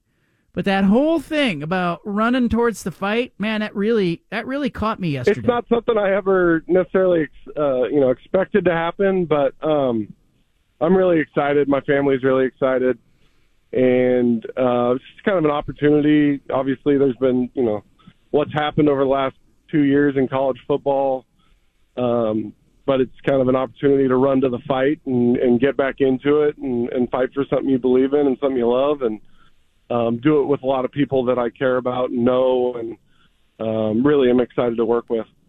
Kind of cool. They'll make a movie about it someday, and we'll see what happens with his next 2 seasons. All right, coming up, we got the 5 at 5. Steven's going to pepper me. 5 greatest stories, 5 biggest stories going on. I'll give my take on each of them. Then after that, Joe Goodman of Alabama.com will be joining us from Alabama. where they've got a new head football coach in Kalen DeBoer. How is life without Nick Saban going for the Tide? How has DeBoer looked, sounded, acted? How has he been received by Alabama fans? You know, Alabama fans can be a little bit unhinged. We know that. We know that, Alabama fans, they're just not quite as grounded as you and I. But, if you're an unhinged Alabama fan, I apologize to you. But, we'll talk with Joe Goodman about how that's going coming up. You got the Bald-Faced Truth statewide. Leave it here for the happy hour. It's coming up next.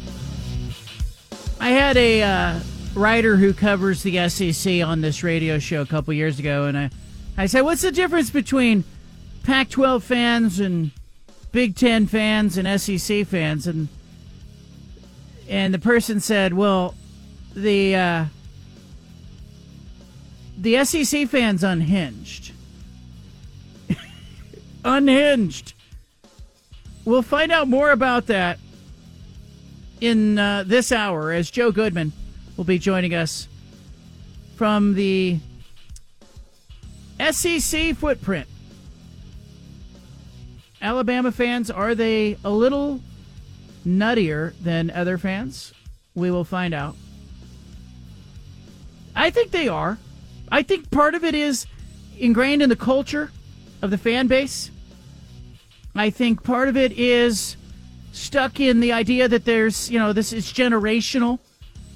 I think also that there's an identity that fans in the SEC footprint attach with their programs. And I think sometimes those callers go a little bananas. And I think sometimes they get a little crazy. I also think that I want to play a little bit of that because I think sometimes the SEC fan can be fun to listen to. For example, and people may remember we've played this call over the years, and certainly we have heard Bama fans over the years emulate this call, but this was a caller. Hey, Cal Turd, you are just... I don't even have a name for you anymore, except Cal Turd. How dare you say that about Alabama? They lose a game. And they lost it to a good team. The team beat Alabama. But how can you say, after the dynasty took all these years, all these decades, one game is going to mean that Saban's dynasty is over? You're out of your freaking mind, Cow Turd. You need to go back to whatever the hell you was doing before you got on the radio. And how dare you call me out? You call me out, you're going to get me back. You hear me, you punk? How dare you? I don't understand the way you act towards... It's Bama. That's what it is. It's Bama. You don't hate any team in this nation except for Bama. And you know why? Because they're better than what you've got. Nick Saban is a better man than you are. You could never coach because you don't have a bit of coaching in your body. You have nothing but to sit there and insult and down and just carry on about everybody that's doing something different than you. You're jealous. That's the bottom line. You're jealous. And Bama's coming back. Bama has not lost. The dynasty is not over. Do you hear me, Counter? Bama's dynasty has just begun. Kiss my butt. Roll Tide. Little Roll Tide at the end. So decide for yourself. Are Alabama fans are they more unhinged than other fan bases? That will be a topic of conversation coming up here a little bit later in the 5 o'clock hour. Now, though, we turn to the 5 at 5. Steven's got the 5 biggest stories in sports. The 5 at 5. Number 1. What do you got, Steven? Well, Dame is officially at the Moda Center, John. He arrived. Game tonight, Bucks versus the Blazers. The scoring line for Dame, over under 26.5 points. It started out 25.5 up to 26.5. Spread in the game. Bucks are 10.5 point favorites in this one. But Dame has spoken to the media before the game. Said some interesting things. Sean Hyken put out that Dame said, quote, "This is always how I felt my career would end," end quote, and potentially returning to the Blazers. And it also was one of those things where Dame said that he said that both places, him and the Blazers, ended up with getting what they wanted out of it, and that he has not spoken to Joe Cronin since the trade. So still a little, I think, hard feelings between Dame and Joe Cronin there. But Dame and the Bucks in town taking on the Blazers. I just don't know why he would be upset at Joe Cronin. I think, Joe Cronin to me he hasn't made any of these decisions that set the Blazers on the path to part ways with Damian Lillard. It's Jody Allen. It's Burt Cold. And to some extent, it's Neil Olshey, Joe Cronin's predecessor as the general manager, that failed to build around Damian Lillard. Why are you mad at Joe Cronin for being the guy who's in the seat? Like, Joe Cronin's not making that decision. He's calling upstairs. He's talking to Burt in particular, and they're not trading Damian Lillard unless Burt Cold and Jody Allen are saying it's time to part ways with Lillard. Joe, go get this done. I've talked to other GMs in the league. They say Joe's the guy working the phones. He's not actually making the decisions, but I think Damian Lillard probably got used to seeing his general manager, his guy, Neil Olshey, protect him. He's no longer protecting him. Number 2. Seahawks got their guy, Baltimore Ravens defensive coordinator Mike Macdonald, and the Seahawks agreed to a deal to make them their next head coach for Seattle. A 6-year deal for the 36-year-old. It becomes the youngest NFL head coach right now. He brings the Seattle reputation, one of the league's brightest defensive minds. Led the Ravens to the number 1 defense in points allowed, sacks, and takeaways this past season. It was his second season as Baltimore's coordinator. As you played earlier, the sound Ian Rappaport, he said, basically, think of him as a defensive Sean McVay. That's the personality that he has. Seahawks, John, they're going to go from the oldest head coach in Pete Carroll. Now they got the youngest head coach in Mike Macdonald. So going complete 180 there up in Seattle with the age of a coach. Yeah, you see this a lot. You see anytime there's a hire in sports. Ask yourself this the next time any team parts ways with a coach. Ask yourself, what is the 180 degrees correction from said coach? And in the case of Pete Carroll, yeah, you hold up, Mike Macdonald is like, he's the antithesis of Pete Carroll. And that often happens. Arizona State, what did they have? They had Herm Edwards, older coach, NFL background. What's the pivot? Kenny Dillingham, young coach, college background. Those are the kinds of things that you see. Mario Cristobal, offensive lineman, offensive guy, recruiter. What's the pivot? Dan Lanning, defensive guy. There's always a pivot, and there's usually a pivot in a completely different direction. Terry Stotts, Blazers coach, he's fired. Who's he replaced with? Not another older guy. No, they went with a first-year head coach in Chauncey Billups. This is the correction by the Seahawks, who obviously weren't happy with what happened in the last year and a half in Seattle under Pete Carroll. Here's KJ Wright talking about the hire of Macdonald. The proof is in the pudding when it comes to his defense. We're talking a bad defense this past year, doing it with a bunch of I'm not going to say jags, but doing it with some guys that are not just high-profile type of defensive players. He did it with those group of guys. See his personality, see that he did it at the college level, at the pro level. He comes from a phenomenal culture, a phenomenal organization. The Izzy Newsomes, the Harbaughs, and I believe that everyone in the city of Seattle would be on full board and full go with bringing them in. There it is. But can he get the players? Was it a case of the right players in Baltimore, or is it the right coach? Number 3. What do you got? Well, speaking of defensive coordinators, the Packers, they needed a new one, and they got Boston College head coach Jeff Hafley, who is going to be the new Packers D coordinator. So Hafley going from head coach at Boston College to D coordinator in the NFL.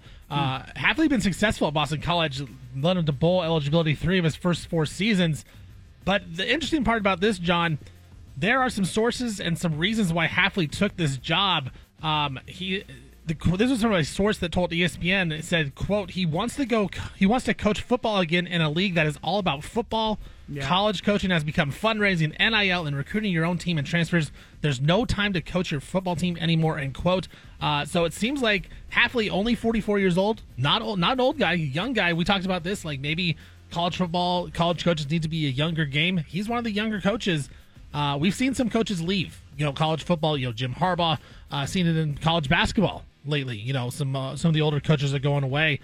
Seems like college coaches may be looking to go to the professional ranks because it'll be more about coaching rather than everything off the field. So I thought that was pretty interesting that he would leave a job that he was pretty successful at to become a defensive coordinator in the NFL. It's a flip of the script, and David Shaw is the guy that I want to use as the example here. He's at Stanford.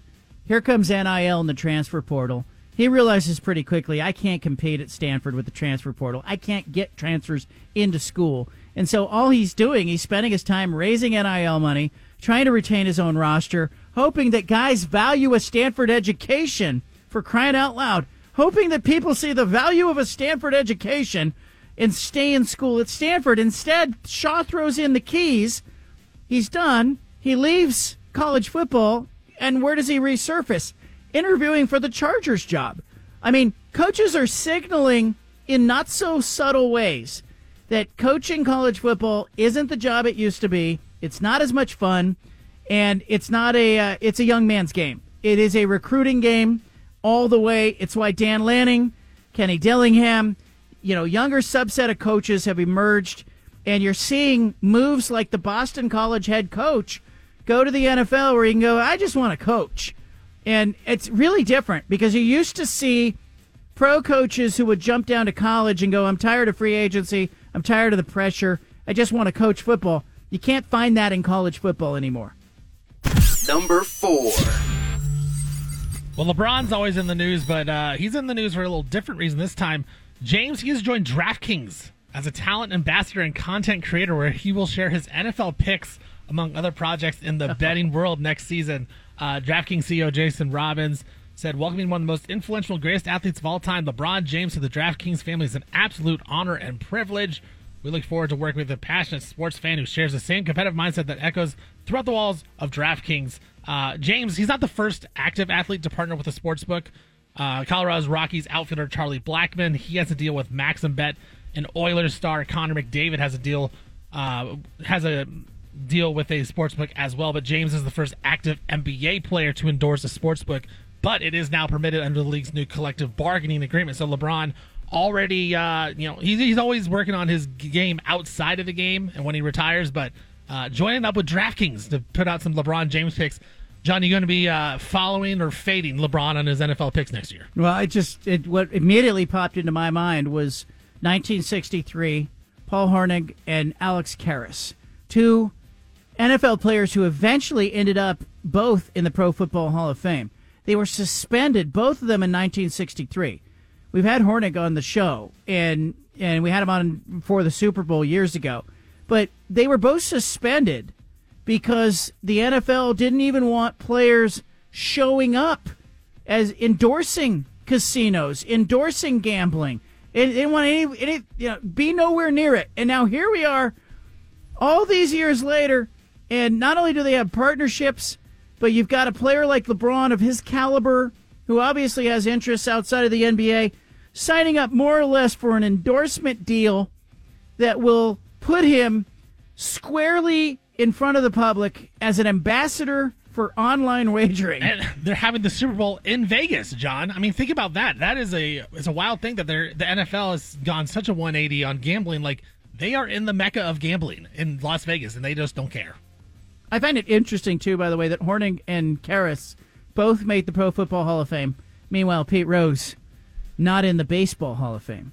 Number 5. So Tony Snell, he used to play for the Blazers, but he's a 9-year veteran in the NBA. But he is in a very unique spot right now. If he does not find a way onto a team's active roster by this Friday and then sign for the rest of the season, he will be cut off from the union's premium medical plan. Oh, because you have to get 10 years of service to be on that retiree benefits program and that plan. So he's on a single qualification plan right now, which covers his whole. But the premium one, would cover the whole family, including his 2 sons, Carter and Kenzo, who are 3 and 2, who are both diagnosed with autism spectrum disorder. So Snell is right now. He's in the G League playing for the Boston Celtics G League team. But if he does not get onto an NBA roster by Friday, he will lose all of those benefits, the premium benefits that he says he said it's truly something I need, not only for myself, but for my wife and kids. But the story is kind of very interesting here. During the 2020-21 campaign with Atlanta, Snell's nanny mentioned that Carter was showing signs of stalled development, so they ended up getting him tested. And Tony Snell thought of nothing of it, but then he thought when he was a kid, when he was 4 or 5, he never really talked. He only talked to himself. He never related with his sisters or his cousins or his uncles. They all left him alone, where he would just play basketball or play video games. So they tested Cantor. He came back on the spectrum. Tony Snell got tested himself and found out that he, as well, was on the spectrum and played, 9+ years in the NBA. But now Tony Snell trying to get back on the active roster to get that 10th year of service time. But I don't know if he's going to do it. He's having a struggle in the G League this year, shooting 32%, 28% on threes. But kind of going to be one of those cool stories if someone actually did pick him up by Friday, get him on the active roster, and he gets that 10th year service to help pay for his kids' medical stuff. And he has the Tony Snell program, which kind of like the BFT Foundation, which puts kids on the spectrum with kids off the spectrum, lets them do active things together. So kind of a cool story, something to look out for the rest of this week. Yeah, it's interesting. I have a little bit of a mixed feeling about it because I want him to be picked up because he's good enough to play. Not because, hey, this is going to help him and it's going to help him get insurance, and because he's good enough to play and that justifies it. That's the reason a team should pick him up. And if he's not, they probably shouldn't. But I also think there's a message in here because I've heard this type of story before, both in the NFL, Major League Baseball, and the NBA, where the Players Association has certain benchmarks that the teams and the players need to make and meet to get sort of their lifetime pension or medical coverage. And 10 years is a long time. That's what I was thinking. 10 years is a long time, especially in the NBA. That's the thing that hit me, is I was like, gosh, that is a long time to ask for a player to be covered. And so what I don't want is I don't want a bunch of players when they hit year 8 or 9 to start, raising their hand with stories that are stories of sympathy. And this is a good story, right? I'm not knocking Tony Snell's story, but I just don't want to see like a bunch of copycatting in that space going, hey, what about me? I'm at 8.5 years. I'm at 9 years. Like, I think the justification should be that if Tony Snell is wise, he's got a backup plan. And the message to younger athletes and young NBA players should be, hey, have a backup plan. Invest your money wisely. If he's played that long in the league, he should be able to not only afford his insurance premiums, but he should have side businesses. He should own franchises. He should have businesses that are outside of basketball. And so there's part of me that's looking at this and going, did Tony Snell make mistakes? Did Tony Snell not plan for a future? Like, I don't want to be accused of not having a heart here, but, like, if somebody picks him up and can use him, if the Blazers could use him, pick him up. And mission accomplished, he gets the justification. But I'm also left going, like, he's played long enough. Like, I hope he's okay if it doesn't happen. Yeah, and he was a first-round pick, back in the day, so it's not as if he hasn't made a lot of money. And it's Right. like you said, when he was with the Blazers, he was in the C.J. McCollum trade to the Pelicans, where they gave him a shot and he was playing role player minutes, and then he just faded out because he just wasn't good enough. So it's one of those things where at this point in time, he's probably not good enough to play in the NBA, but I think if someone picks him up, it's basically for that reason and for the good PR, but that's also taking away a spot to someone that deserves it. So it is a tough situation. I'm with you. It's just one of those. It's a cool story that he's played on the spectrum his entire career. He didn't even know it, and he has for 10+ years or 10 years. Like, I don't know. It was a fun little story I thought there. Yeah, it's a fun story. Joseph Goodman, lead sports columnist at AL.com, author of the book We Want Bama, is going to join us next right here. Kiss my butt! Alabama fans care about their sports. They care about their football. They care about Nick Saban. They care about Kalen DeBoer. I suspect it's a wonderful place to write columns. Our next guest, Joseph Goodman Jr., is the lead sports columnist at AL.com, the author of a book called We Want Bama. He's joining us now. I got to ask him about that. Where's the title of that book come from? That is the signature book for the Saban era, Saban's mighty reign at Alabama. So every time an opponent during that time period in college football history became really good, they always wanted to test themselves against Alabama. So the fans would hold up signs that said, "We want Bama at games." Fans would chant, "We want Bama." Like, if BYU got good one year and they were undefeated, they would hold up signs that say, "We want Bama." And it turns into this big thing. Like at the World Cup, people were holding up signs that said, "We want Bama." Different event. North Korea wants Bama. Different stuff like that. I love it. Joe, give me an idea of the reaction in the book. Sorry, John. But in the book, the book is a little different because it kind of turns that "We want Bama," on its head in a different way. If anyone wants to check it out, I love that. Hey, always be selling. That's all right. That's all right. Joe, let me ask you the reaction when Nick Saban said, "I'm out." What was the reaction in the fan base? Oh, cataclysmic, apocalyptic doom. I mean, yes, man. Yes. I mean, people freaked out. I mean, completely freaked out. And, I mean, it's something that I saw coming, like, pretty much the whole year. And I think a lot of people did, just kind of looking back. But people in Alabama who wanted to believe with their hearts that Saban was going to coach as long as Bobby Bowden did, okay? Like, that group of fans, but they had to come apart. Did they have it come apart because they thought this era's over? Or was it more Saban related that they liked him as the guy? Or was it maybe, were they looking at Saban going, what did he see that we need to be worried about?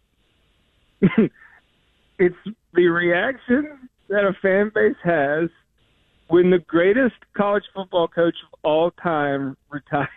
That is the reaction.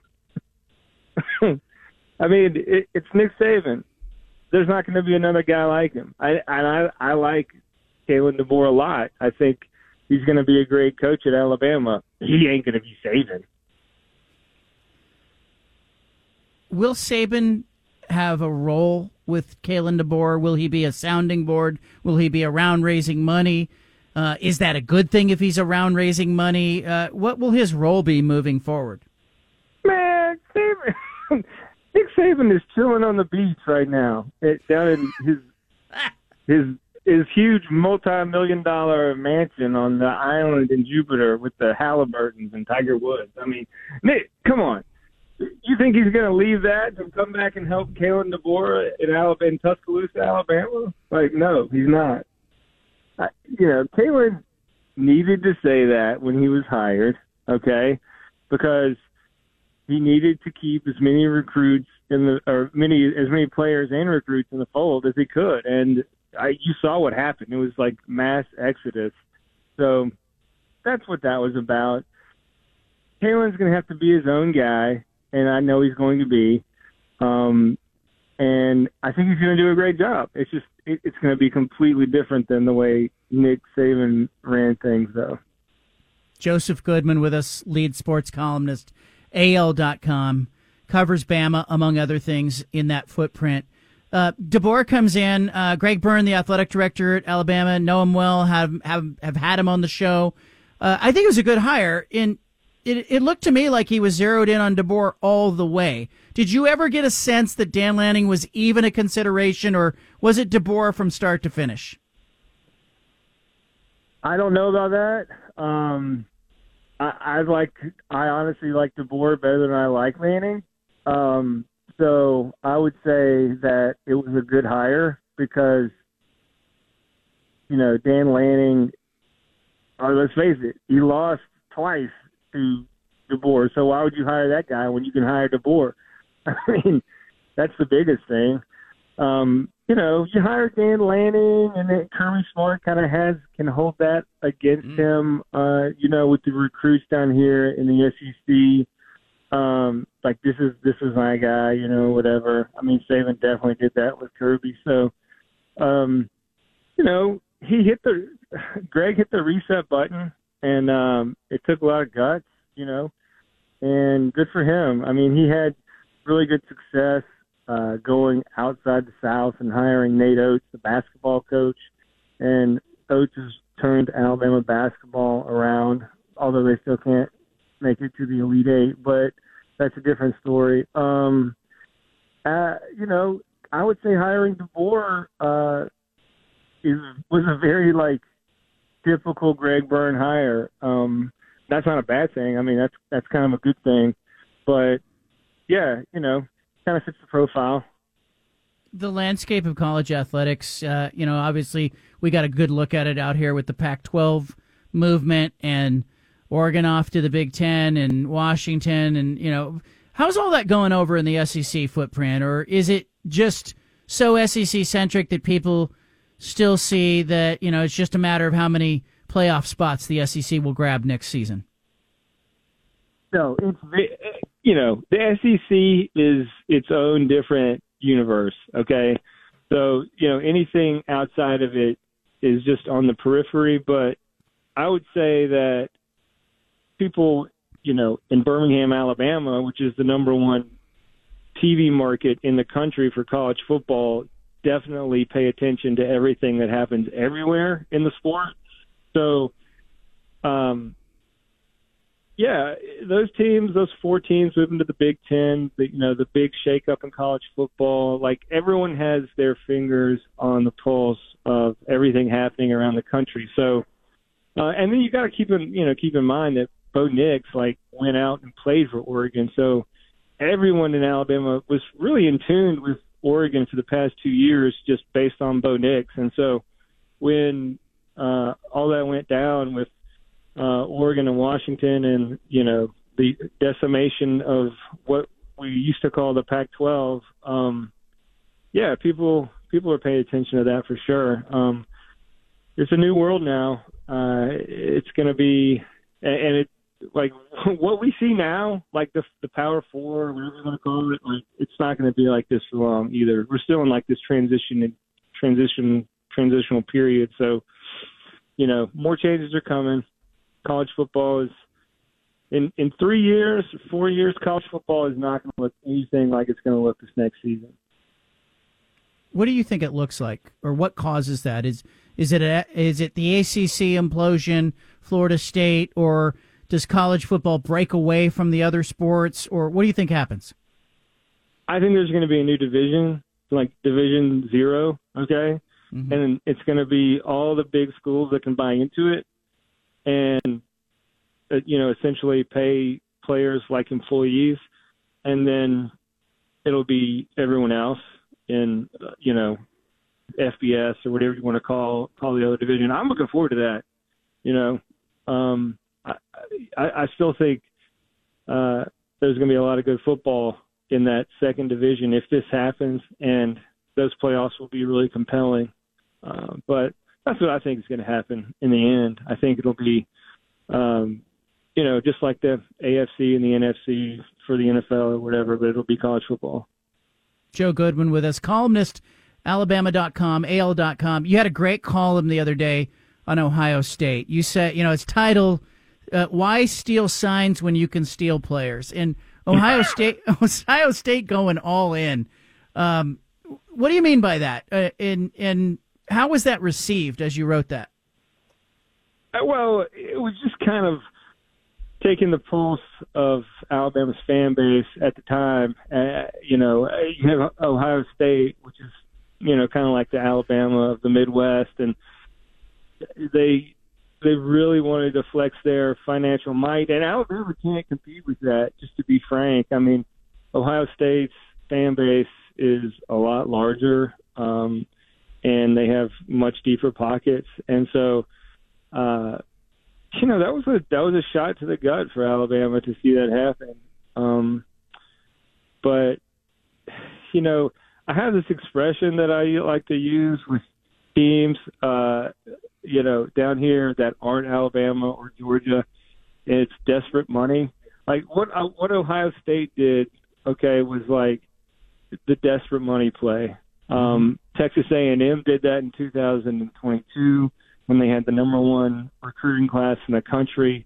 The Longhorns are doing that right now. Like Ohio State watched Michigan win that championship. Let's just be honest, in like this nefarious fashion, and they said, forget it. All bets are off. We are doing everything we can to buy a championship, and that's what they've done. And so Ryan Day, I'm telling you, if he doesn't win a national championship in 2 years, he's going to get fired. Yeah, and I think you're seeing, like we were talking about this earlier in the show, that we're watching coaches leave college football to go to the NFL because they're going, we don't want to deal with essentially the free agency and having to raise NIL money, and we just want to coach football. They're going to the NFL. And it used to be the other way. People say, I'm tired of pro football. I want to go work with kids. I think we're seeing different kinds of coaches. And, you wrote, too, that, a lot of us are viewing Kalen DeBoer following Nick Saban as that's an impossible act. That's really hard. Who would take that job? You see it a little bit differently. Tell me what you mean by that when you kind of look at that job and the act that he has to follow and the expectations. Yeah, this is a new world. Like, Nick Saban didn't want anything to do with that world. So he cashed in his chips. And Kalen DeBoer has a blank canvas, all right? College football is going to be so much different in the future. Like, we're going to look back and we're going to be like, that was the Saban era. And then everything after that is this new world for college football. So that's what Kalen DeBoer is walking into. And it's just going to matter how much money he can raise.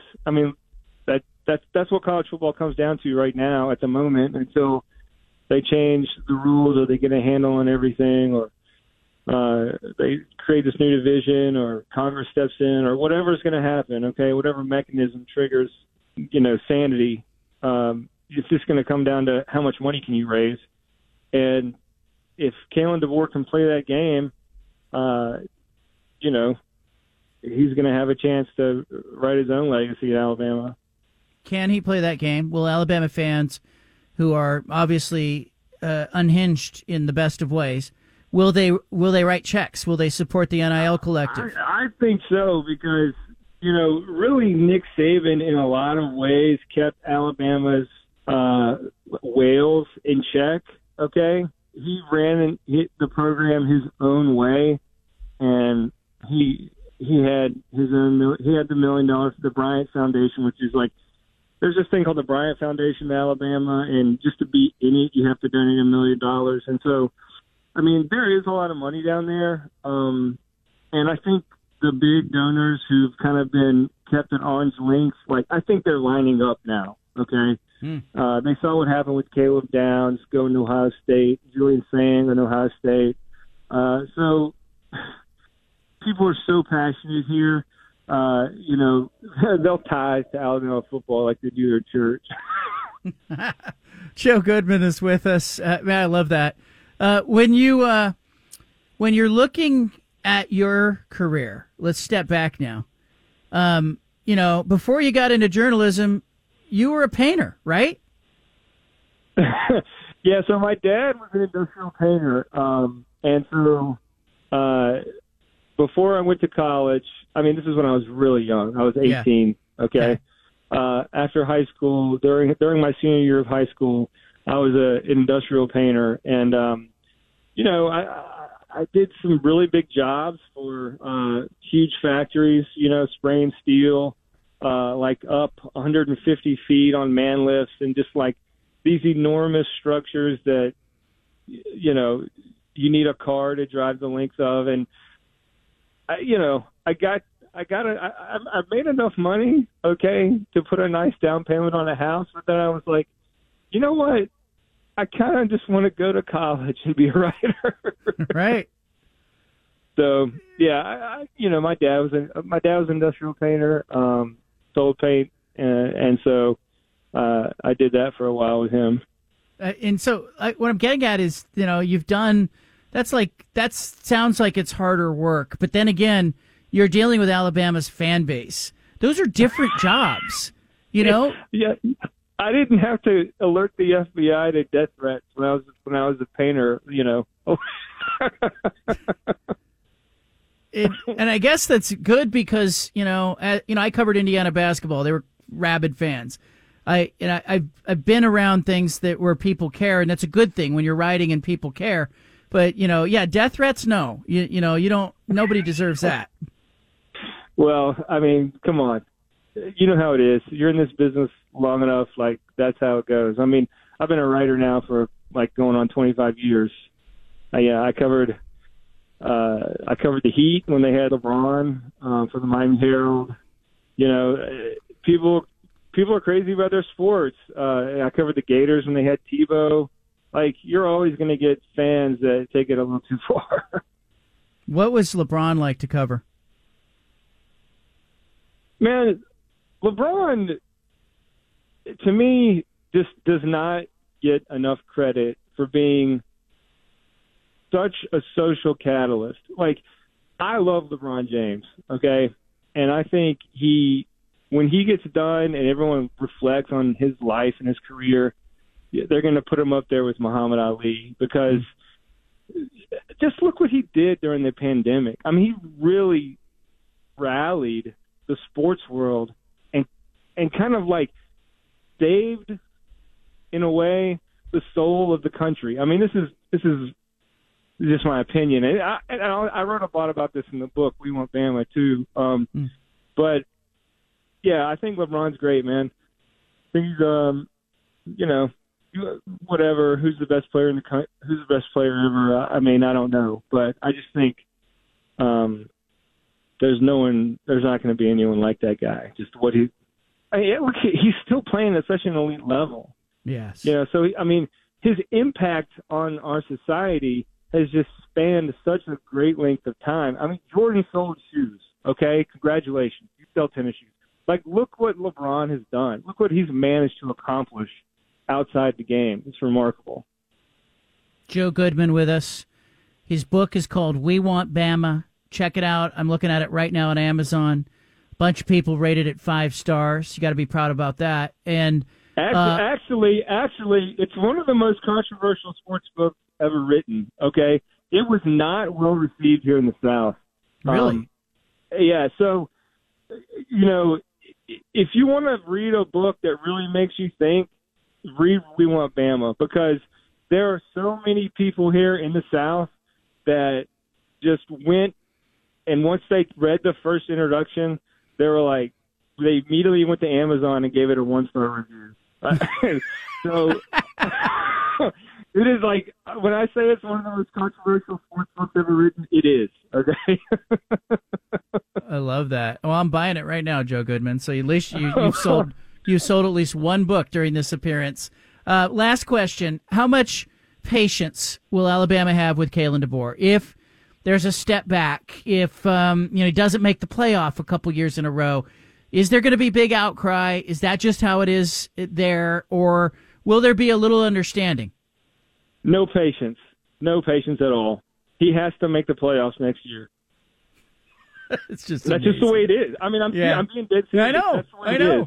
If they lose to Auburn at home, they might want to fire him on the spot. I'm not kidding. There's going to be so much pressure on him immediately. He does not get a grace period. He doesn't get you can have this free year to figure out your staff. None of that. Okay. I mean, he has to make the playoffs his first year, and he understands that. Joe Goodman, you're the best. The book's called We Want Bama. Nick Saban always said, when I lose the game, they're going to want me out of here. I won't even have to retire. I mean, and he was right. He was right. He never lost 3 games. I love that. Joe, you take care of yourself, man. It's always good to hear you. Okay, guys. See you, man. All right. There he goes. Joe Goodman. We Want Bama is the name of the book. I love that interview. Leave it here. Well, we started today's show by talking about yesterday's show. I was a little confused yesterday off the top of the show as I opened the phone lines and did about a 5 or 7 minute kind of rant about, Damian Lillard's return to Portland and the 37-foot shot in Paul George's face and the legacy of Lillard and I think what kind of a complex return. I don't think Damian Lillard's return tonight to Moda Center is a simple story. There's a complexity to it that involves his contract status, the death of owner Paul Allen, trustee Jody taking over, Neil Olshey's role, a Western Conference Finals appearance in 2019 that ended in a sweep. Really, if you look back to 2019 and that playoff run that was the win over Oklahoma City, the win over Denver, and then getting swept by the Warriors. That should have been like a mark of delineation, that series with the Warriors. There should have been Damian Lillard and the Blazers before that, and then Damian Lillard and the Blazers after that.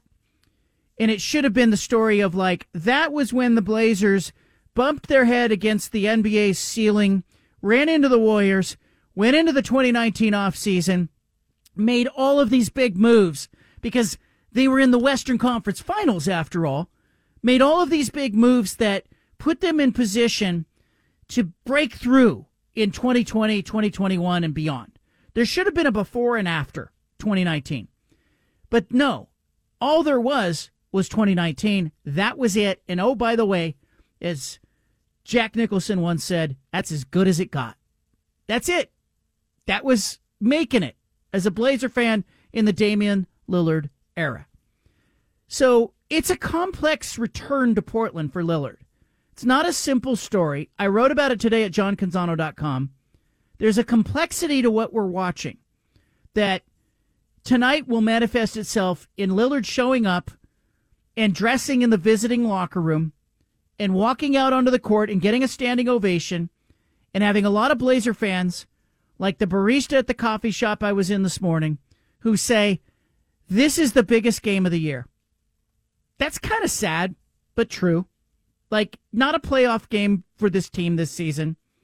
Not a, season opening night that held all of the marbles and all of the stakes. No, it's the return of a former player in the middle of a dismal season that becomes kind of the biggest ticket of the Blazers season. So it's complicated. It's not just, oh, Dame's back in town. Let's go down to the arena or tune in and see what happens. No, there's a complexity and a depth to it that I think is really interesting. Now, yesterday on the show, I opened the show and I said, tell me how you feel about it. And then I said how I felt about it, and I talked about it, and Steven talked about it, and then I went and I pivoted because I have all these screens in front of me with various things open, and one of them has the screener software that shows, if you call in on one of the 12 phone lines where you are, and this call screener's going to put your name and your city and talk to you before I talk to you, and I pivot over to that screen and nobody's there. And here we are, yesterday was the eve of Lillard's return, kind of a big deal, and nobody's there. And so I went after the show and I went back and listened to it, and I thought, gosh, did I set up the topic wrong? Did I ask the wrong question? Sometimes you ask the wrong question. Did I not really frame it correctly and in a way that seemed, important?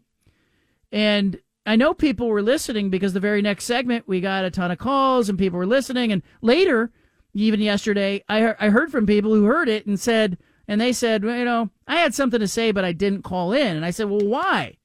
And I started today's show by saying, well, why didn't people want to talk about Damian Lillard yesterday? Is it that it was painful?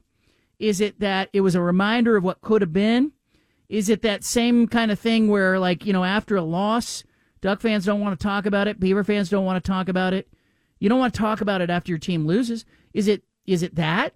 Was it me? Was it something else? And we got calls today from people who were, I think, very candid, who sort of talked around the idea that, they're not. What's left to say about Lillard's departure and tonight?